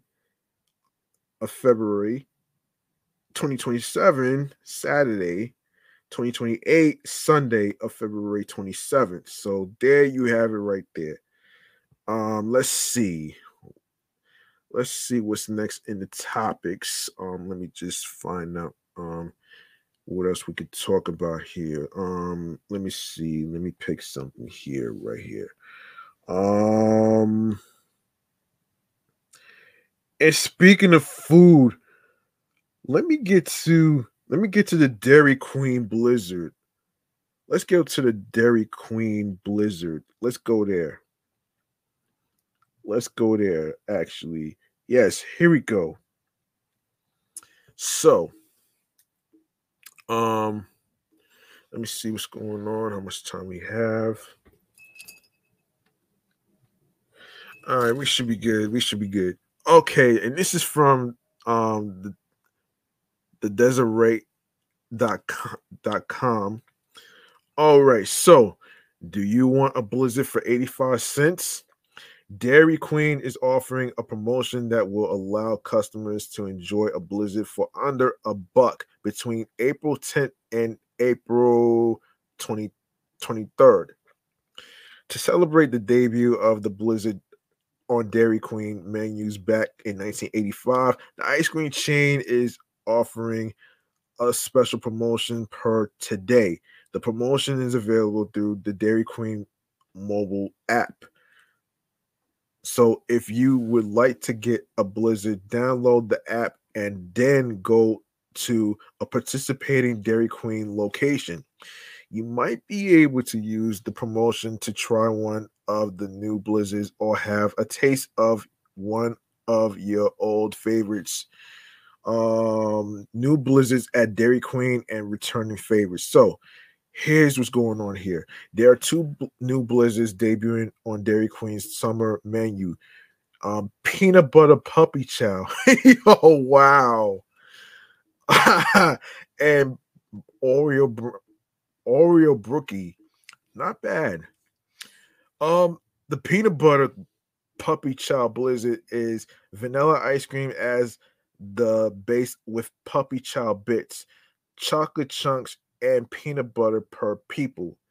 The Oreo Brookie Blizzard contains vanilla ice cream as the base with chunks of Oreo cookie as well as brownie cookie.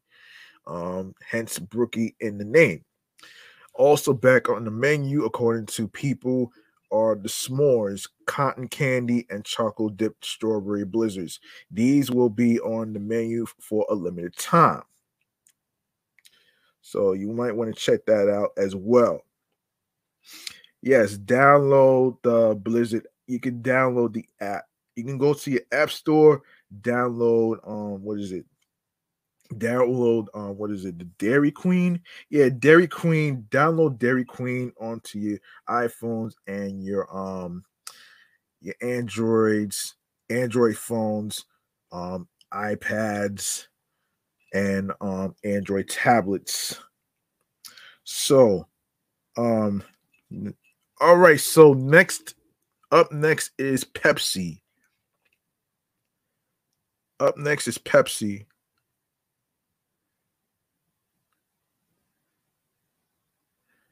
All right, so PepsiCo will roll out a logo update for its flagship Pepsi trademark this fall. The first such redesign in 14 years. The company's in-house design firm, led by SVP and Chief Design Officer Mauro Porcini, forged the design over 3 years. Pictured below, the new logo and visual identity system is intended to convey 4 key messages. Porcini and Pepsi CMO Todd Kaplan told BD in an interview. Whoa, wait a second here. Wait a minute here. Wait. Wait a second here. This is so how do you even wait. Let's see. So the Beverage Digest community includes industry veterans, blah blah blah. Let me see this shit though, man. Damn. Prevails in the logo in 14 years. Let's take a look here. Yeah, it's 14 years. Here we go. Yes, here we go. Yes. So yeah, yeah, I just read this part though, man. I just read this part. So PepsiCo will roll out a logo update for its flagship Pepsi trademark this fall. The first such redesign in 14 years. The company's in-house design firm, led by SVP and Chief Design Officer Mauro Persini, forged the redesign over 3 years. Pictured below, the new logo and visual identity system is intended to convey four key messages. Porcini and Pepsi CMO Todd Kaplan told BD in an interview, unapologetic enjoyment with help from a blue pulse that radiates from the logo and will change based on the application. Pepsi as a bold and confident brand, as highlighted by the use of capital letters, a new font and bold black color for the Pepsi word mark, plus a black rim around the logo's circular wait a minute. Circular what? Wait a second. Circular wait. This is crazy, man. I don't know, man. So wait a second here. Circular shit. Yeah, we want to read more of this actually. Oh man. 14 years. 14 years. 14 years. That's crazy. Okay. Let me see. Buffalo Rock Lay's Pepsi bottler iron. Okay, what is this? Ooh. So this is, oh boy. So how do we feel? Okay, so let me see.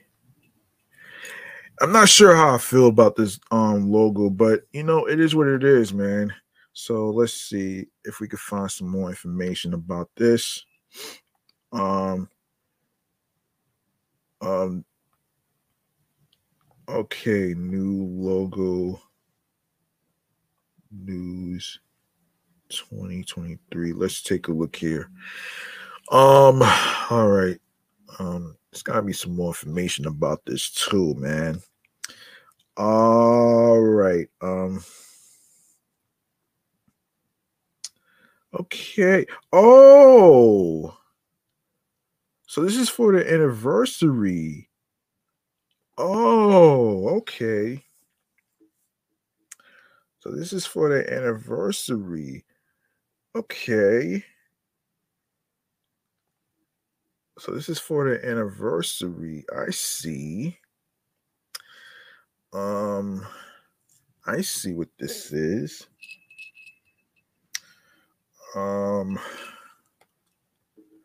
Okay, so this is for the anniversary. So let me see.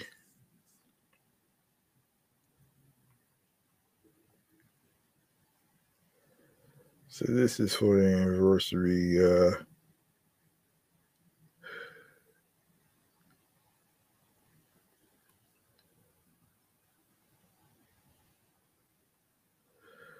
Okay. So this is for the anniversary. I didn't even know about that. But anyway, in the meantime, let me see who's in the chat, man, real quick. Shout outs to Mind Minx, and of course, For Too Many Podcasts. Thank you for viewing this. Appreciate y'all, man. You know what I'm saying? All right, so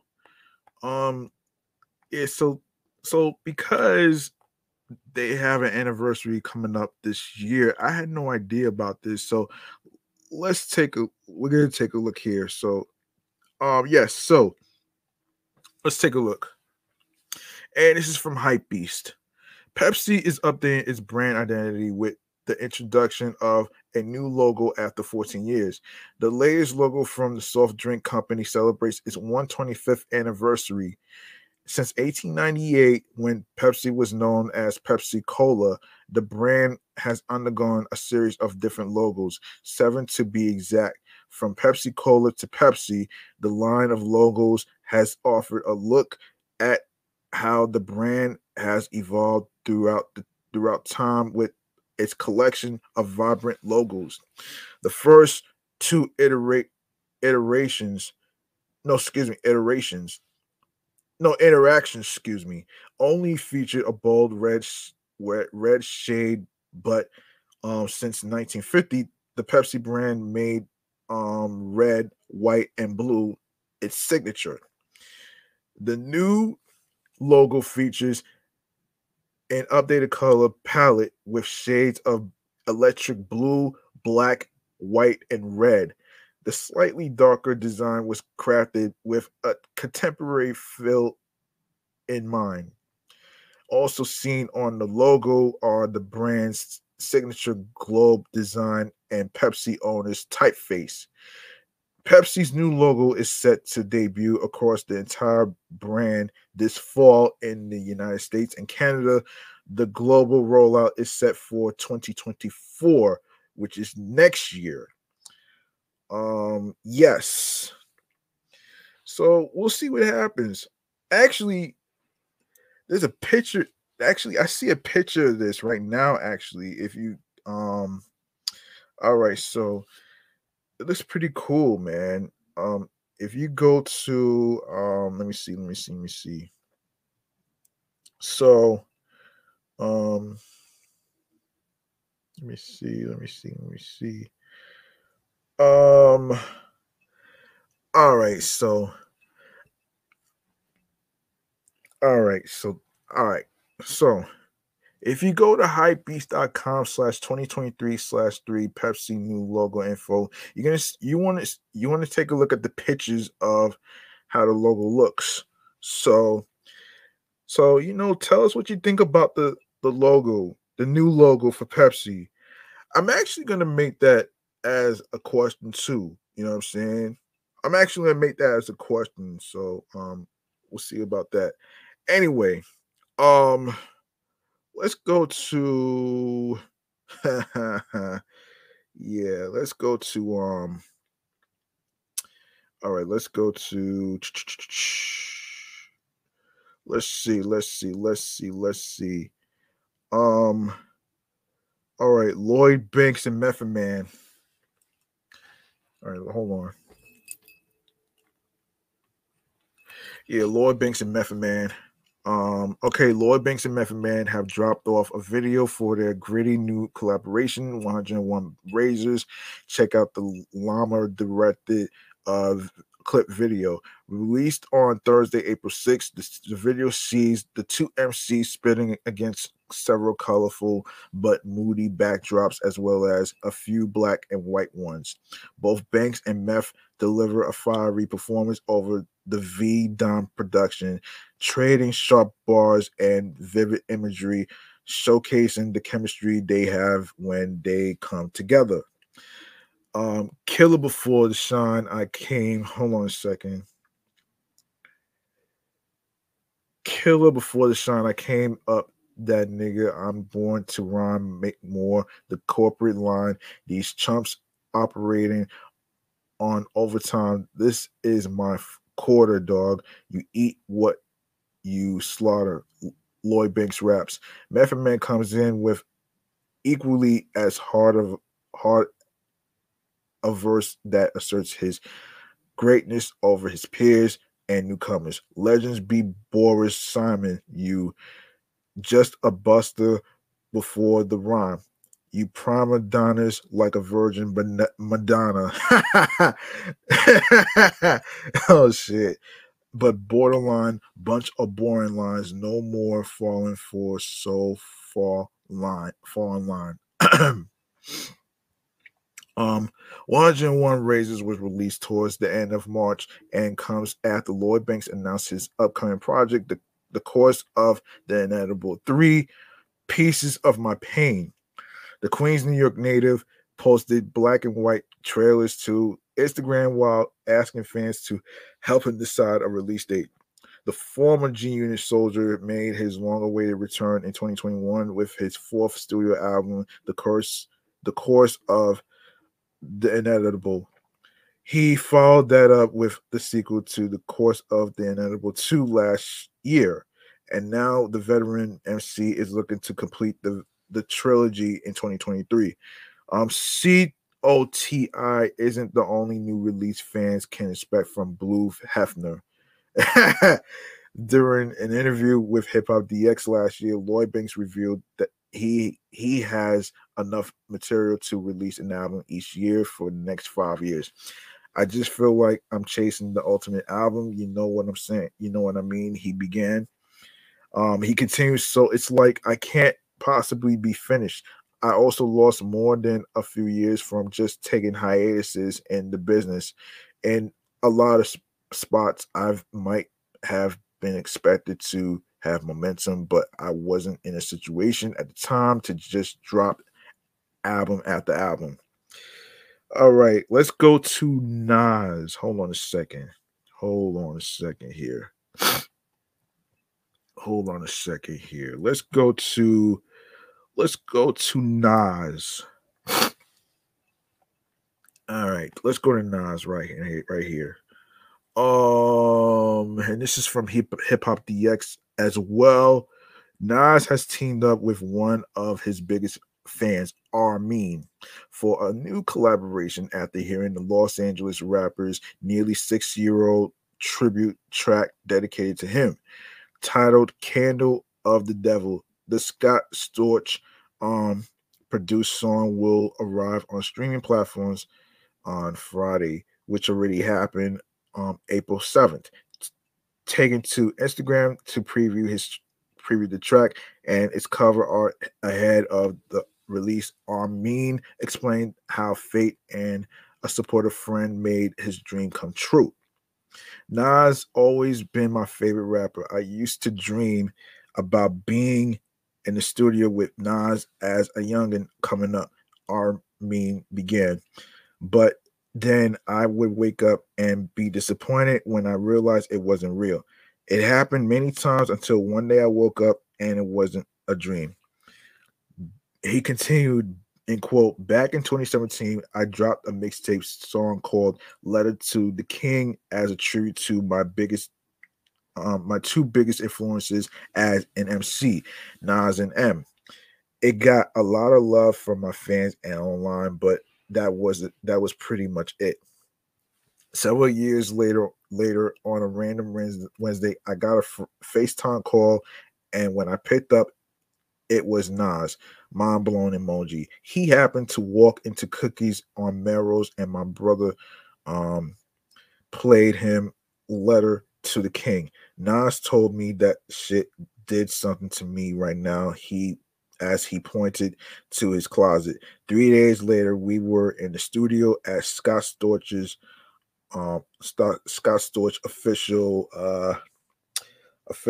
official's house, and we created this masterpiece together on the spot.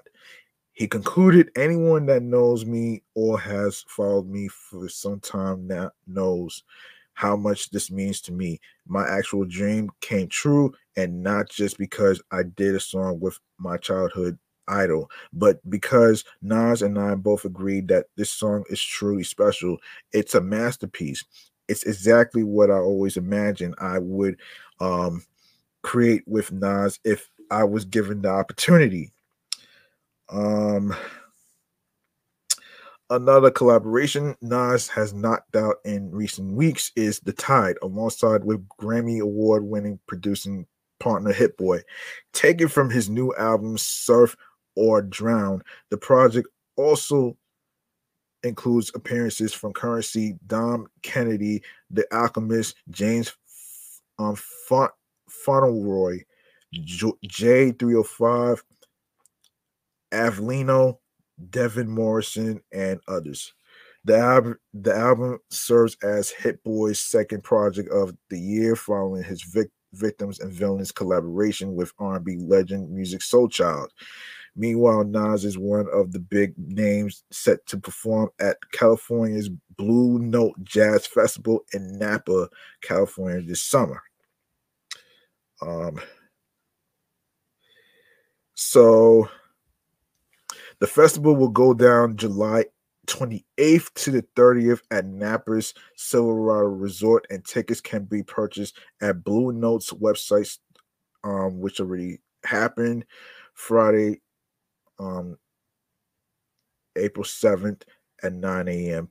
Pacific time. It really happened. So go to the Blue Notes website for tickets and more information on the festival.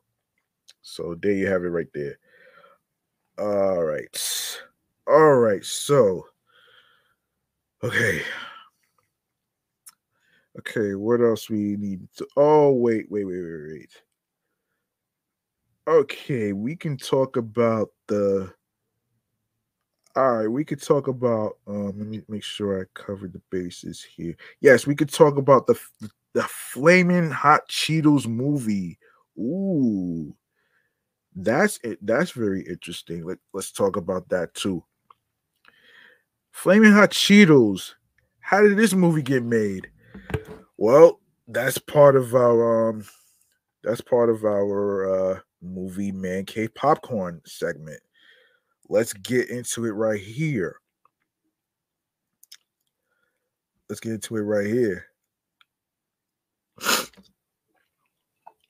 Hold on a minute here. Hold on 1 second.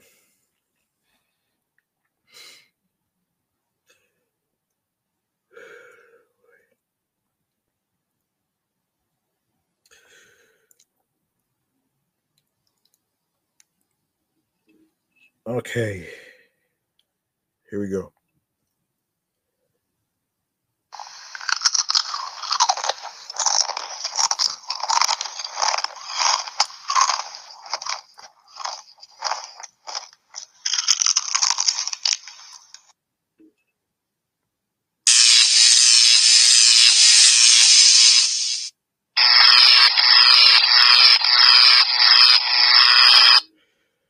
Okay. Yeah, so there's a movie involving Flaming Hot Cheetos. But the movie is called Flaming Hot anyways. So let's get into it right here. And this is from Collider. Right here. So, cinema's intentions to audiences can often be to entertain in the form of comedy, scare in the form of horror, or perhaps create tension in the form of a psychological thriller. These emotional responses are what keeps us returning to our local theater time and time again. And so one such response that often leaves a lasting impression on us is the feeling of being inspired. Often this can come in the form of an uplifting tale of success through struggle, like in Forrest Gump, or perhaps a good old-fashioned zero to hero story like a Whiplash or Captain America. However, this feeling of inspiration can be most easily obtained with a true story where audiences can not only feel inspired by the on-screen narrative but relate to its truthful nature. And that's where Flaming Hot comes in. Directed by Eva Longoria in her directorial debut, the film follows the story of Richard Montañez, a man who went from working as a Frito-Lay janitor to becoming an author, businessman, and creator of one of the most famous snack flavors in the world. The film recently premiered at South by Southwest 2023 And with news about, hang on a second. Hold on a minute here. Damn it.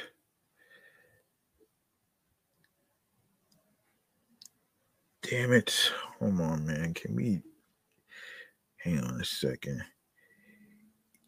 Yes. So, where is I? Yes, so the film recently premiered at South by Southwest 2023, and with news about the movie being released regularly, here's everything we know about Flaming Hot so far.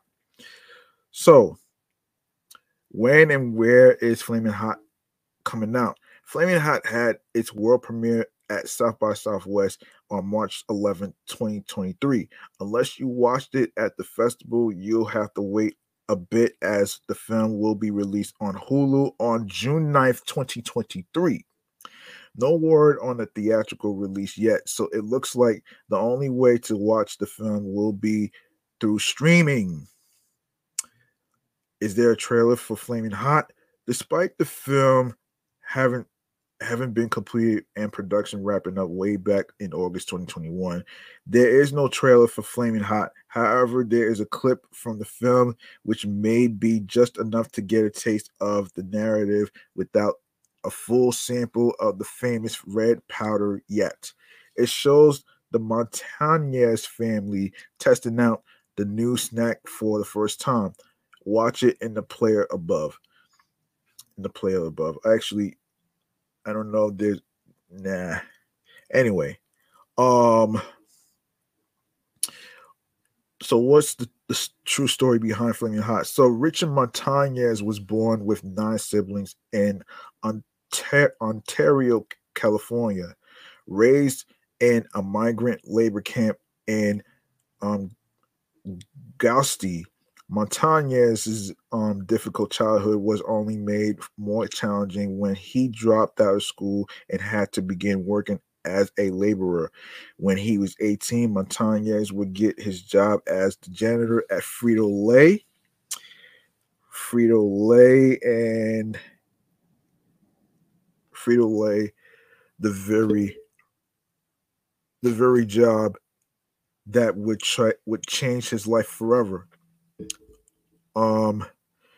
After an issue with a Cheetos machine, Montañez would take a selection of the unflavored snacks back home, and upon experimenting with certain spices he had in his cupboards, would stumble across for the recipe for what would come to be known as Flaming Hot Cheetos.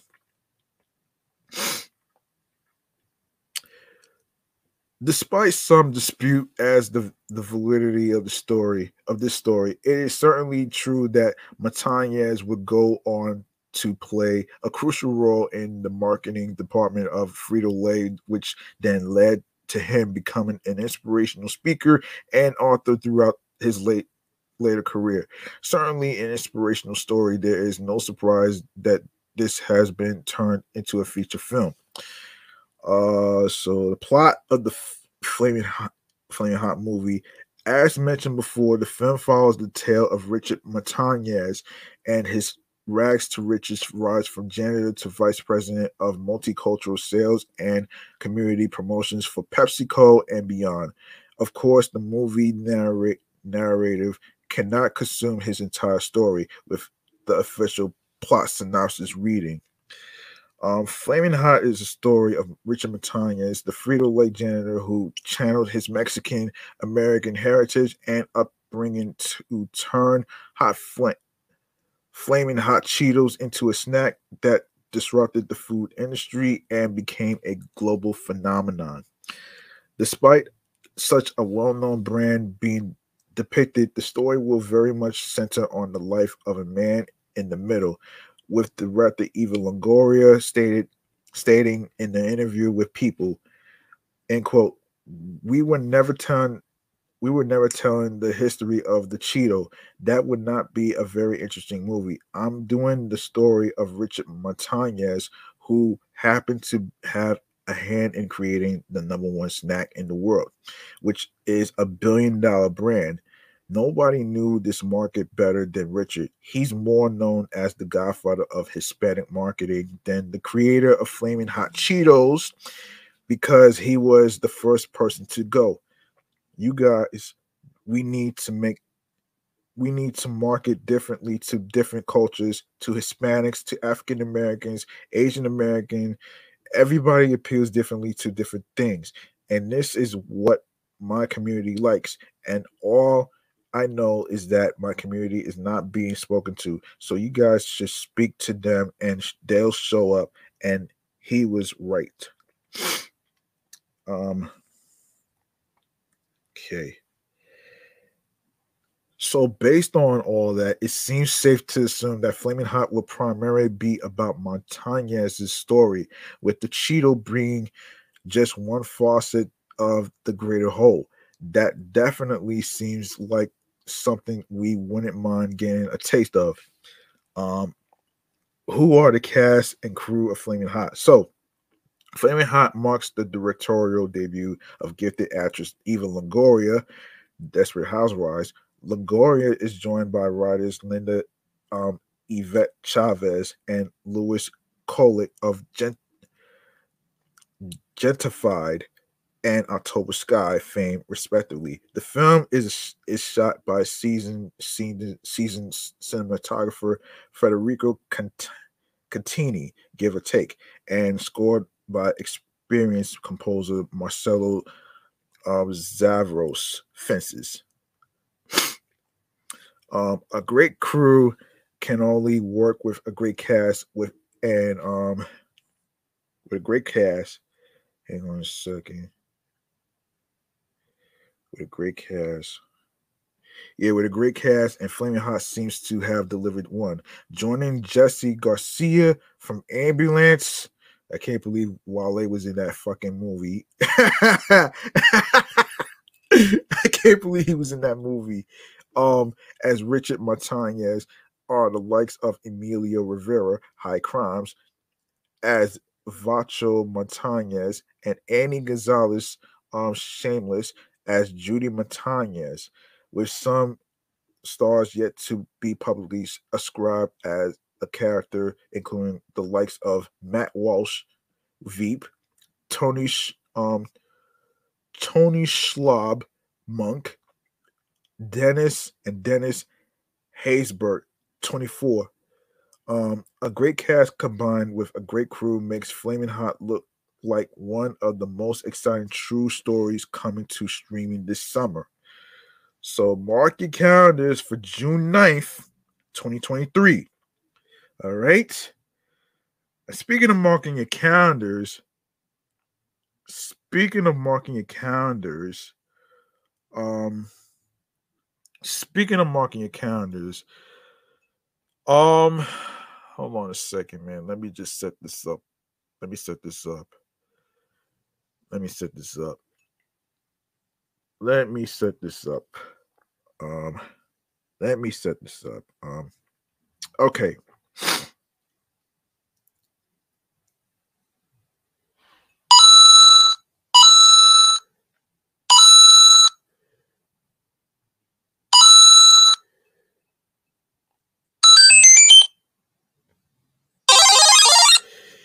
Yes, the Super Mario Brothers, the second weekend.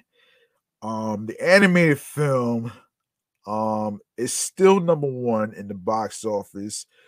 And I can't believe, yeah, I couldn't believe it pulled it off, but I'm actually glad it did better than the live action one. It did better, actually. You know what I'm saying? So anyway, so this is according to the Hollywood Reporter. So, so the video game adaptation continues to defy all expectations as it races towards the $1 billion mark at the global box office, leaving little breathing room for a plethora of new films, including Russell Crowe, star The Pope's Exorcist. Oh gosh. Universal and Illuminations, the Super Mario Brothers movie is a bona fide blockbuster and the first movie of the year that will cross the $1 billion mark at the worldwide box office. The Nintendo video game adaptation grossed a massive $92.5 million from 4,371 theaters in its second weekend of play at the North American box office, notably more than expected and representing a drop of just 37% according to final numbers released Monday. That's up from Sunday's already crazy great estimate of $87 million, which marks the biggest second weekend ever for an animated film after surpassing Frozen 2 with $86 million. Wow. Wow. Wow. Wow. Wow.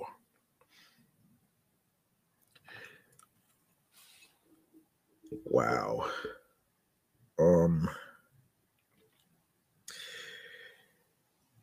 Yeah, it just goes to show that this is a good movie. I'm not gonna hold you. It's a good movie. So, you know what I'm saying? It'll be a good movie. And it's interesting to see what would happen in terms of a sequel. And I'm not sure what the sequel is gonna look like. So remains to be seen, man. So here it is.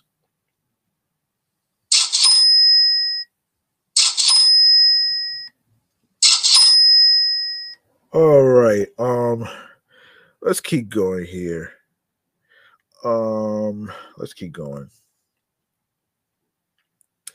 Yes. So through Sunday, the Super Mario has grossed $353.3 million domestically and $339.8 million overseas for a jaw-dropping global tally of $693.1 million through Sunday before crossing the $700 million mark. $1 million mark. Yeah. Yeah, $700 million on Mondays. Sorry about that. Its foreign QMA includes an impressive second weekend gross of $102.5 million from 71 markets after dipping less than 28%. Final foreign numbers were also up from Sunday's estimated of $94 million. Mexico leads with a huge $52 million, already the third best showing of all time for a Hollywood animated film. Ooh. Okay.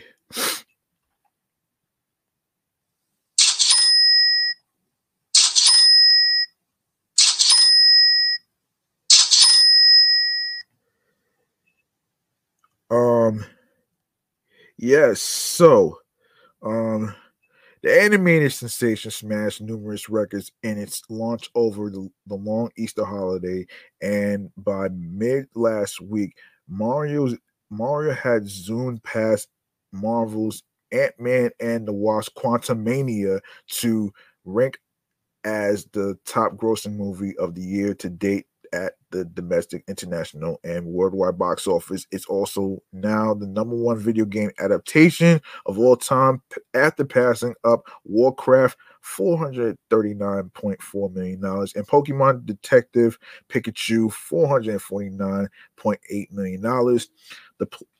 A plethora of new movies opened nationwide this weekend to mix results, led by Universal's modern day vampire comedy, Renfield, and Screen Gems supernatural thriller, The Pope's Exorcist.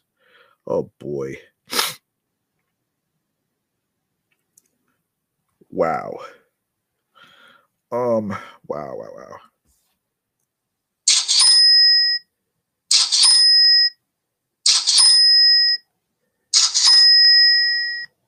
Okay, so heading into the weekend, many analysts thought Renfield would place number two behind Super Mario, but Pope's Exorcist prevailed with an estimated debut of $9.2 million from one 3,178 theaters. Directed by Julius Avery, the film stars Russell Crowe as real life priest Father Gabriel Amorth, who acted as chief exorcist of the Vatican and who performed more than 100,000 exorcisms in his lifetime. Overseas, the pick grossed another $10.4 million from 51 markets, including a strong $1.1 million in Italy, for a running foreign total of $27.4 million and global total of $33.6 million. Holdover John Wick Chapter 4 placed number 3 with an estimated $7.9 million for a domestic tally of $160.1 million. The movie has grossed another $18.6 million from 76 foreign markets for a stellar foreign tally of $189.6 million and a franchise best $349.7 million globally. Renfield narrowly beat Ben Affleck's Air to come in number 4 with a domestic debut of $8 million, according to Monday actuals. Renfield opened to $2.3 million from 46 markets overseas for a foreign start of $10 million and $18 million globally. The pick, starring Nicholas Hoult in a titular role, and Nicolas Cage as Count Dracula, follows Renfield as he seeks out another life for himself after serving for centuries as Dracula's loyal aide. Directed by Chris McKay, the New Orleans set film also stars Aquafina. Aquafina is Nora from Queens. From Amazon, Air sports a 10-day domestic cumulative of $34.3 million. It earned another $6.2 million from 66 territories overseas for a foreign cumulative of $20.8 million. Of course, the Japanese anime maestro Makoto Shinkai's coming of age anime adventure Suzume, the only new movie this weekend to boost glowing reviews, opened to an estimated $5 million from 2,170 theaters for Crunchyroll Sony, a hit in its home territory of Japan late last year. The film is now rolling out everywhere else after playing in competition at the 2023 Berlinale. Overseas, the movie took in $6.3 million from 34 markets for a weekend total of $11.3 million. Let's see.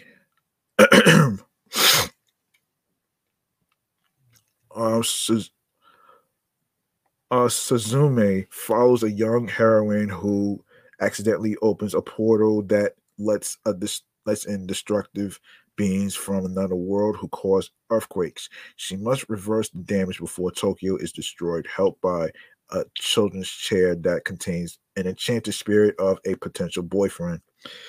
The anime film came in number 7, followed by Bleacher Street's crime boss comedy Mafia Mama, which found few laughs in its debut. Directed by Twilight Helmer, Catherine Hardwicke, and starring Toni Collette opposite Monica Bellucci. The movie opened to a disappointing $2 million from 2002 locations. Mafia Mama is intended for females 25 and older, a demo that has been slow to return to the multiplex, but a bigger problem could be bad reviews. In the film, Collette plays an American marketing executive who travels to Italy for a grandfather's funeral, only to learn that she's just become a crime boss. Oh boy. Oh boy. And everything rounds up the top 5. I'm not gonna go through all this stuff. So anyway, I'm not gonna go through all this. So anyway, man, some congratulations to the Super Mario Brothers for making it to the second week of being number 1 in the box office, man. Yeah. Yeah, man. Let's make some noise. Let's make some noise, man. Okay. All right. Let me make some noise for that. It's pretty awesome, man. You know what I'm saying? Yes, so let's get it. Let's make some noise.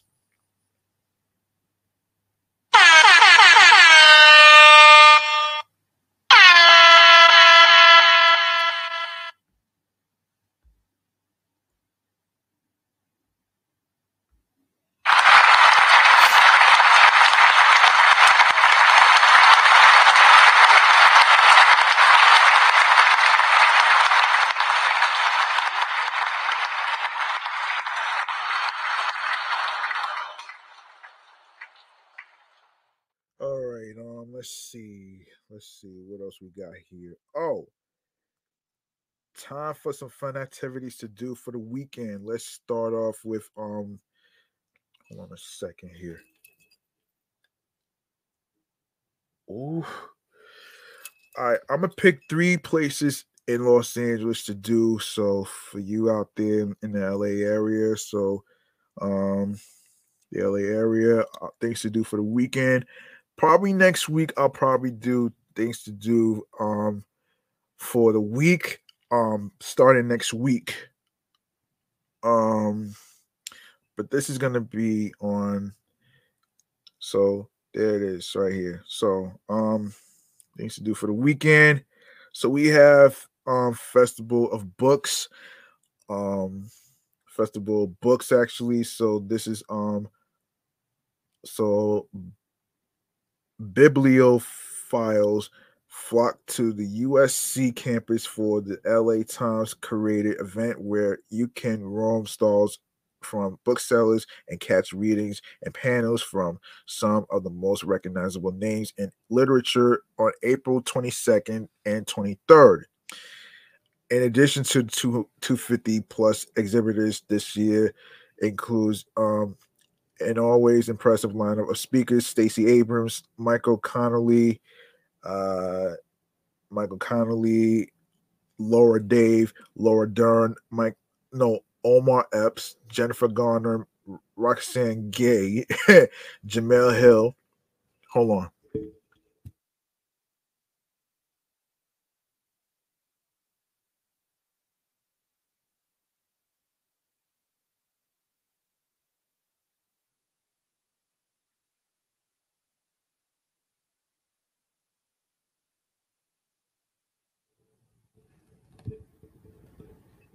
Okay, Lois, Lori, Adina Menzel, Katie Porter, Megan Trainor, Judy Greer, Susanna Hoffs, Max Greenfield, Leslie Odom Jr., and more. So you can you can check it out actually. So the university is located at the University of Southern California, 850 West 37th Street, Los Angeles, and it's a free event. Indoor panel reservations include a small fee.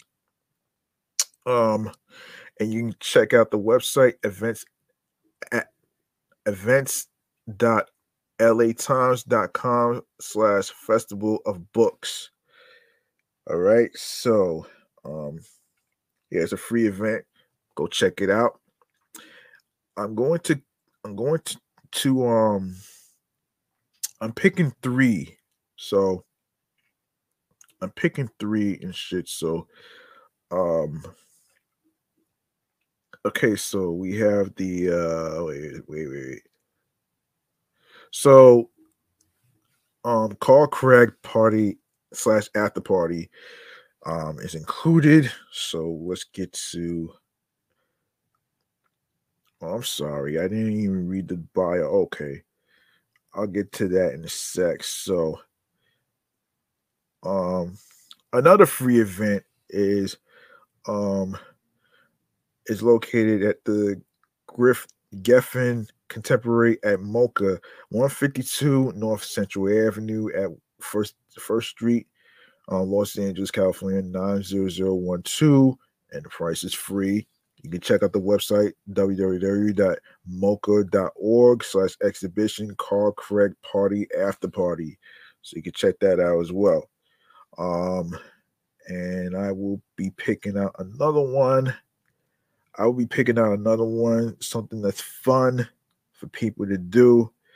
So let's get to let's see. We're gonna get to not even gonna do okay, so we're going to okay, so okay, how did this get made? Okay, so a trio of funny friends, Paul Scheer, Jason Mantzoukas, and June Diane Raphael celebrate truly awful movies in their podcast. How did this get made? The crew and a few special guests goof off while dissecting some atrociously bad film along the lines of the adventures of Pluto Nash. Occasionally, the podcast takes to the road for a live show, which adds in some video clips and sometimes first hand accounts from actors involved in literally the worst movies ever. So let's get to some details of where is this located. Let's see. So it's located at the Largo. So it's in the Largo at the Coronet, 366 North La Cienega Boulevard. La Cienega Boulevard, Los Angeles, California. And you can check out the website at www.earwolf.com/show/how did this get made. And it starts at 8 starting today, April 20th, Friday, April 21st, and Saturday, April 22nd. So you can check out the website for more information and how to get there and all that other stuff. So I suggest you use GPS.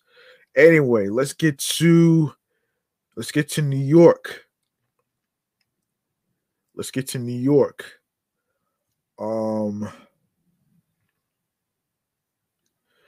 Let's get to New York though. Best things to do for New York. Let's get to New York though. Okay, so New York, we have here, and for those of you who may not know, this is a website I'm using called timeout.com. You can check it out if you are in the LA area of California, and if you are in different states. And if you are in the New York area, you can check out timeout.com/things to do for the weekend. And then there's things to do for the week, all that other great stuff right there. So there you have it. All right. So for the weekend, so there's of course, there's Earth Day in New York City. Of course, get ready to do some tree hugging. Oh man, and check out fun things to do outside and inside for Earth Day, from sprucing up local parks to learning about migratory birds to sketching in the sky. There's a lot of educational fun to be had this weekend while the holiday is officially celebrated on Saturday, April 22nd. Events take place even after that. So here's the first event. So this is, hold on a second here. So wait a minute here. Wait a minute here. So this takes place. Hold on a second. Earth Day on Governor's Island. Okay. Yeah, this is from so this is from Governor's Island actually. So this is wait. So you can check out the webs you could so this is a free event. This is You can check out the website www.govisland.com/things to do/events/Earth Day on Governor's Island. Um, it's a free event um, on April 22nd. Mark your calendars. Um, and the whole rundown of the full rundown of activities. Y'all can check that out for yourselves on timeout.com/New York/things to do/Earth Day on Governor's Island. So there you have it. We have, let's see what else we have here.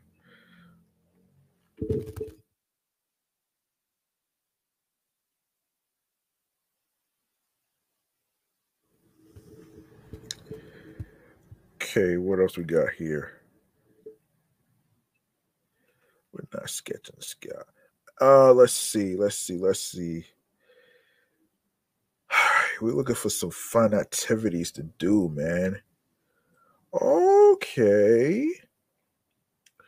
So, Earth Day at Rockefeller Center. So, Rockefeller Center's Earth Day celebrations include live musical performances, readings of Earth themed children's books, face painting for kids, a coloring station themed on the hashtag Solo Together exhibition, and a recycled craft station. All ages activities run from 10 a.m. to 1 p.m. on April 22nd, which is um which is this Saturday coming up. So you could register in advance here. All right. So here we go right here. What the hell is this? What the hell is this? Wait, what the hell is this? Wait, what the hell is this? Oh, wait. Oh, okay, got it. So this is just all right, so you can check that out here. I believe I don't know. I believe this is like a free event. It's probably a free event though, man. But actually, you can check it out on the Rockefeller Center website for yourselves and all the great stuff right there. And we got one more thing that we need to get into. Actually, better yet, a musical celebration of Earth Day at Brookfield Place. Pythagoras believed in the beautiful philosophical concept that celestial bodies make music as they move through the heavens, and that through the connection humanity is one with the universe. Music of our sphere. A free musical performance at Brookfield Place on April 22nd is inspired by that theory. The Knickerbocker Chamber Orchestra will send music soaring into the majestic winter garden at Brookfield Place as they appreciate the beauty of nature.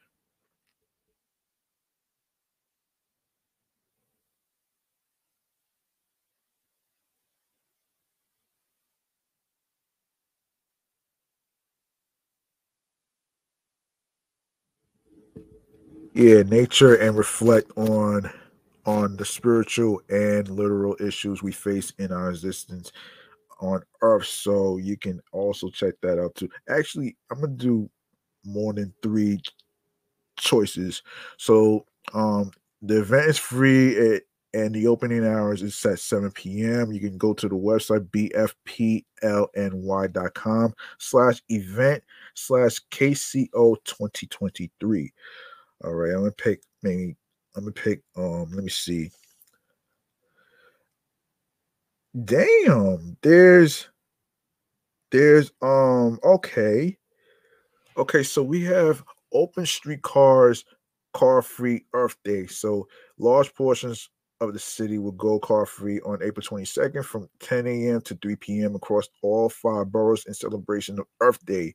This year, there will be a total of 30 car free zones around towns, including 7 signature locations and 23 smaller ones peppered across the boroughs. Yeah.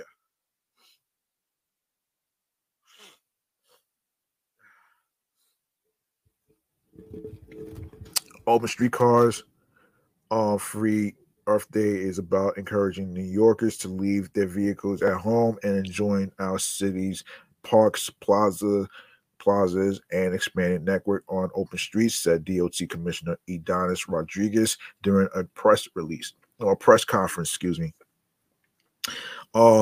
This celebration offers an opportunity to get outdoors and enjoy activities at dozens of locations in communities around New York City.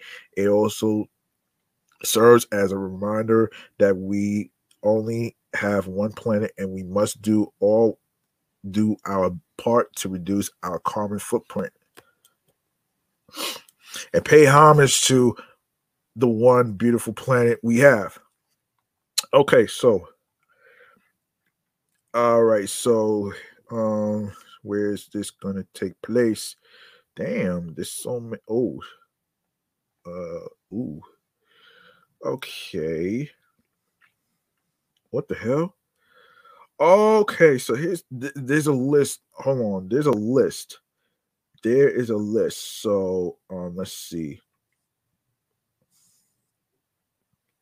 So the car-free locations is going to be Willis Avenue, East 147th Street to East 148th Street in the Bronx, Trotman Street, St. Nicholas Avenue to Irving Avenue in Brooklyn, Dyckman Street, Broadway to La Marina in Manhattan, St. Nicholas Avenue, West 181st Street to West 190th Street in Manhattan, Broadway East 17th Street to West 42nd Street in Manhattan, Woodside Avenue, 76th Street to 79th Street in Queens, Menthone Street, Bay Street to Victory Boulevard in Staten Island. Other street locations, of course, obviously, Jennings, Open Street. There's Jennings Street from Prospect Avenue to Chisholm Street in the Bronx. Norfolk Bankers Anchor, North 15th Street from Banker Street to Nassau Avenue in Brooklyn. Bedford Slip Open Street, Bedford Avenue from Lorimer Street to Manhattan Avenue, Brooklyn, New York. Berry Open Street, Berry Street from Broadway to North 12th Street in Brooklyn. Beverly Road from East 2nd Street to Church Avenue. Gotham Avenue, South Open Street, Gotham Avenue from Skulls Street to Mesereau Street, Brooklyn. Knickerbocker Plaza, Myrtle Avenue from Knickerbocker Avenue to Green Avenue, Brooklyn. Myrtle Wyckoff Avenue.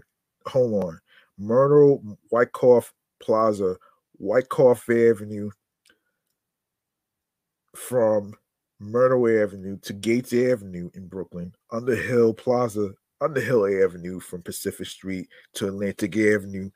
Vanderbilt Avenue from Atlantic Avenue to Park Place in Brooklyn. 115th Street, Open Street at Park Avenue. 150th Street at Park Avenue. 120th Street, Open Street from Malcolm X Boulevard to Mount Morris Park West in Manhattan. Avenue B from East 7th Street to East 9th Street, Manhattan. Cooper Square Plaza on Cooper Square. Bowery at Cooper Square in Manhattan. 4th Street from Division Street to East Broadway in Manhattan. Johnny Hartman Plaza, Hamilton Place from 143rd Street to Amsterdam Avenue in Manhattan. Now the Queens, 141st Street from 109th Avenue to Lakewood Avenue. 31st Avenue from 33rd Street to 31st Street in Queens. 34th Avenue from 92nd Street to 93rd Street in Queens. 34th Avenue from 73rd Street to 74th Street in Queens. Beach 21st Street from Mott Avenue to Conaga Avenue. Bliss Plaza at 46th Street. Queens Boulevard at 46th Street. That's in Long Island City, Queens, New York. Lowry Plaza, Queens Boulevard at 40th Street, Queens, New York. So there you have it right there. And this is basically for Earth Day, all right? So, you know what I'm saying? All right, so you can actually check out timeout.com for stuff to hold on a second.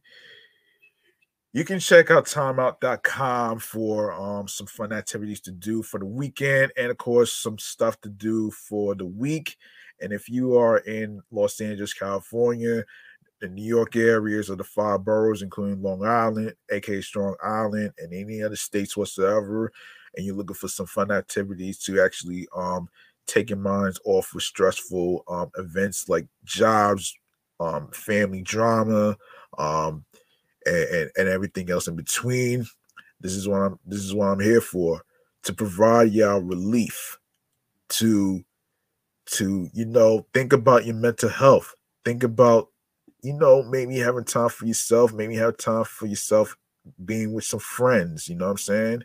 So that's why I actually do this on a weekly basis. So you know what I'm saying? So yeah. Yes, so our last segment of the night is stream choices on the go, man. Stream choices on the go, man. Let's do this. You like what you heard in today's episode and previous episodes, and of course, including some fun activities to do for the weekend, 3-day weekend, and maybe for the week or anything else in between. Why don't you go ahead and show some love by following Off the Meat Rack Chains New York podcast, along with Facebook and Instagram, and alongside with my sports podcast platform, which is Excellent Fun Vibrant Talks podcast.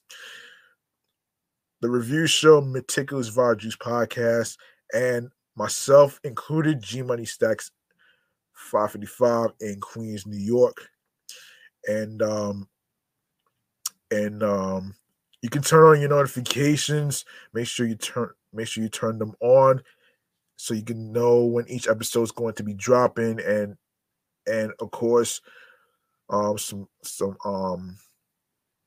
in case I end up dropping questions for you at home to answer, and either today's episode, previous episodes, whatever, I will gladly provide that to you, and I want to hear from you. You know what I'm saying? So also, before I forget, you can also show your love by making a charitable donation to my Cash App, which is $ G Money Stacks 555. That's $ capital G lowercase MONEY, capital S lowercase TACKZ 555.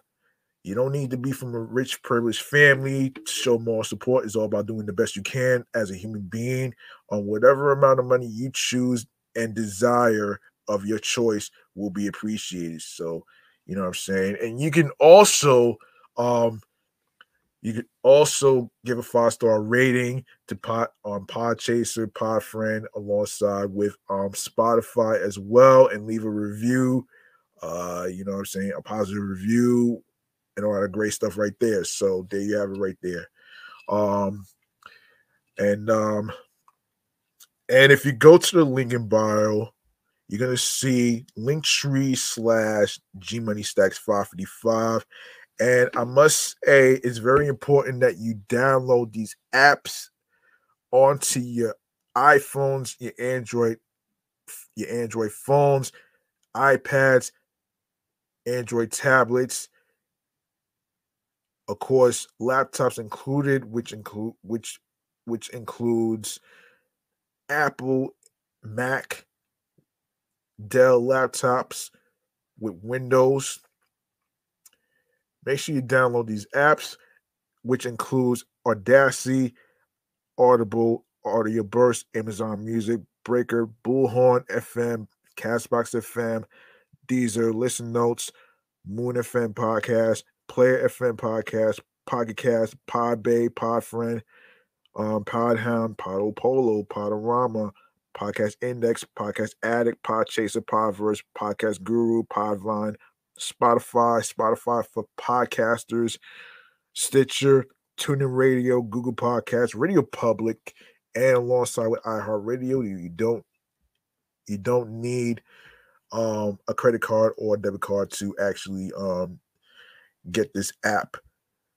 Also follow not only this New York podcast episode, this New York podcast platform. Also follow Excellent Fun Vibrant Talks podcast, and alongside with my other shows that I do. And by the way, the one I just mentioned, it's a sports podcast platform. And Meticulous Vibe Juice podcast review show is also another platform that I do. And finally, make sure you grab that subscribe button for me on the YouTube channel page of G Money Stacks 555, and do the same with my other YouTube channels right there. The sports YouTube channel page of Excellent Fun Vibrant Talks podcast and Meticulous Vibe Juice podcast as well. So click on the Noni bell along with alerts so you can be reminded of when the show goes in the air via live stream, along with the date and time. Leave a like and a comment along with the episodes and topics, more video content, upcoming episodes, previous episodes. Listen, stream, watch the episodes, share the episodes, share the videos, tell a friend to another friend, download the episodes, and also spread the word. Plus, share the link that says linktree/GMoneyStacks555 along with your husbands, your wives, your boyfriends, girlfriends, friends, and of course the people you cool with from work, especially if you meet them at festivities, whether it's carnivals, amusement parks, block parties, barbecues, picnics, birthday parties, wherever you meet new people. All right. So, that's gonna do it for me, man.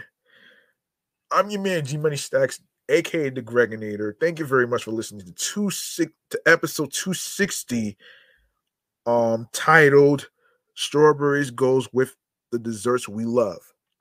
All right, and remember, the grind does not stop. Hard work pays off. Everybody starts from the bottom. In order for you to get to the top, you have to start from the bottom. Hard work pays off. If you want something, you have to work hard and you have to earn it. New York wasn't built in a day. And also, remember, in the words of Ivy Rivera, you have to validate yourself. People are not going to validate for you. The only person you have to validate is yourself. Believe in yourself, be confident in what you do. As far as career-wise, the type of skills that you have, don't let anybody stop you. Follow your goals and dreams, and of course, be sure to find and look for something that clicks to you, that makes you smile and happy, and of course, find your voice. Be confident. That gets you on your P's and Q's. Be consistent with your craft and everything in between. That gets you into your zone alongside with tunnel vision. All right. So thank you very much for listening and tuning in and rocking with me I appreciate every single one of you. You could have listened to any podcast in the world, but you chose to listen to this New York podcast platform right here. So, once again, thank you very much. I will see y'all next time. I hope y'all enjoy your Earth Day weekend with some fun activities and everything in between. Be careful out there. Peace and one love. Good night, everybody.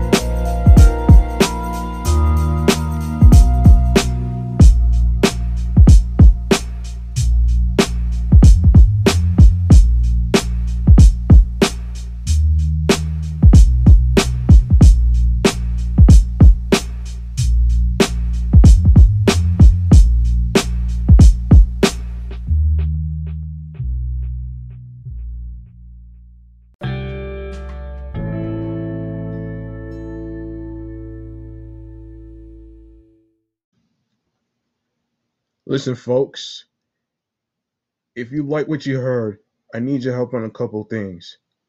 If you like to support Off the Meat Rack Chains New York podcast, you can show some love by following the show on Facebook and Instagram with the same name at Off the Meat Rack Chains NY podcast. OFFTHEMEATRACKCHAINZNYPODCAST, alongside with my primary Instagram handle, G Money Stacks 555 in Queens, New York. And go to the YouTube channel, G Money Stacks 555. Be sure to click the subscribe button. Grab the notification bell so you can be reminded on when the show goes on the air live via live stream. More video content, upcoming episodes, previous episodes that will automatically be posted after the recordings. Like, comment on the episodes with the topics, share the videos, download your favorite episodes, rate, spread the word to a friend, to other individuals. Please be sure to share the podcast with audio streaming choices to your friends.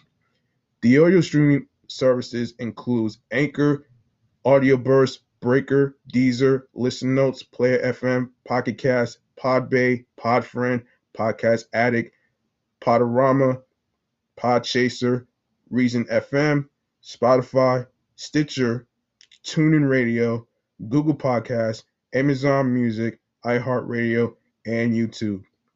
I'm G Money Stacks, and thank you, listeners and watchers, for tuning into the podcast. One love.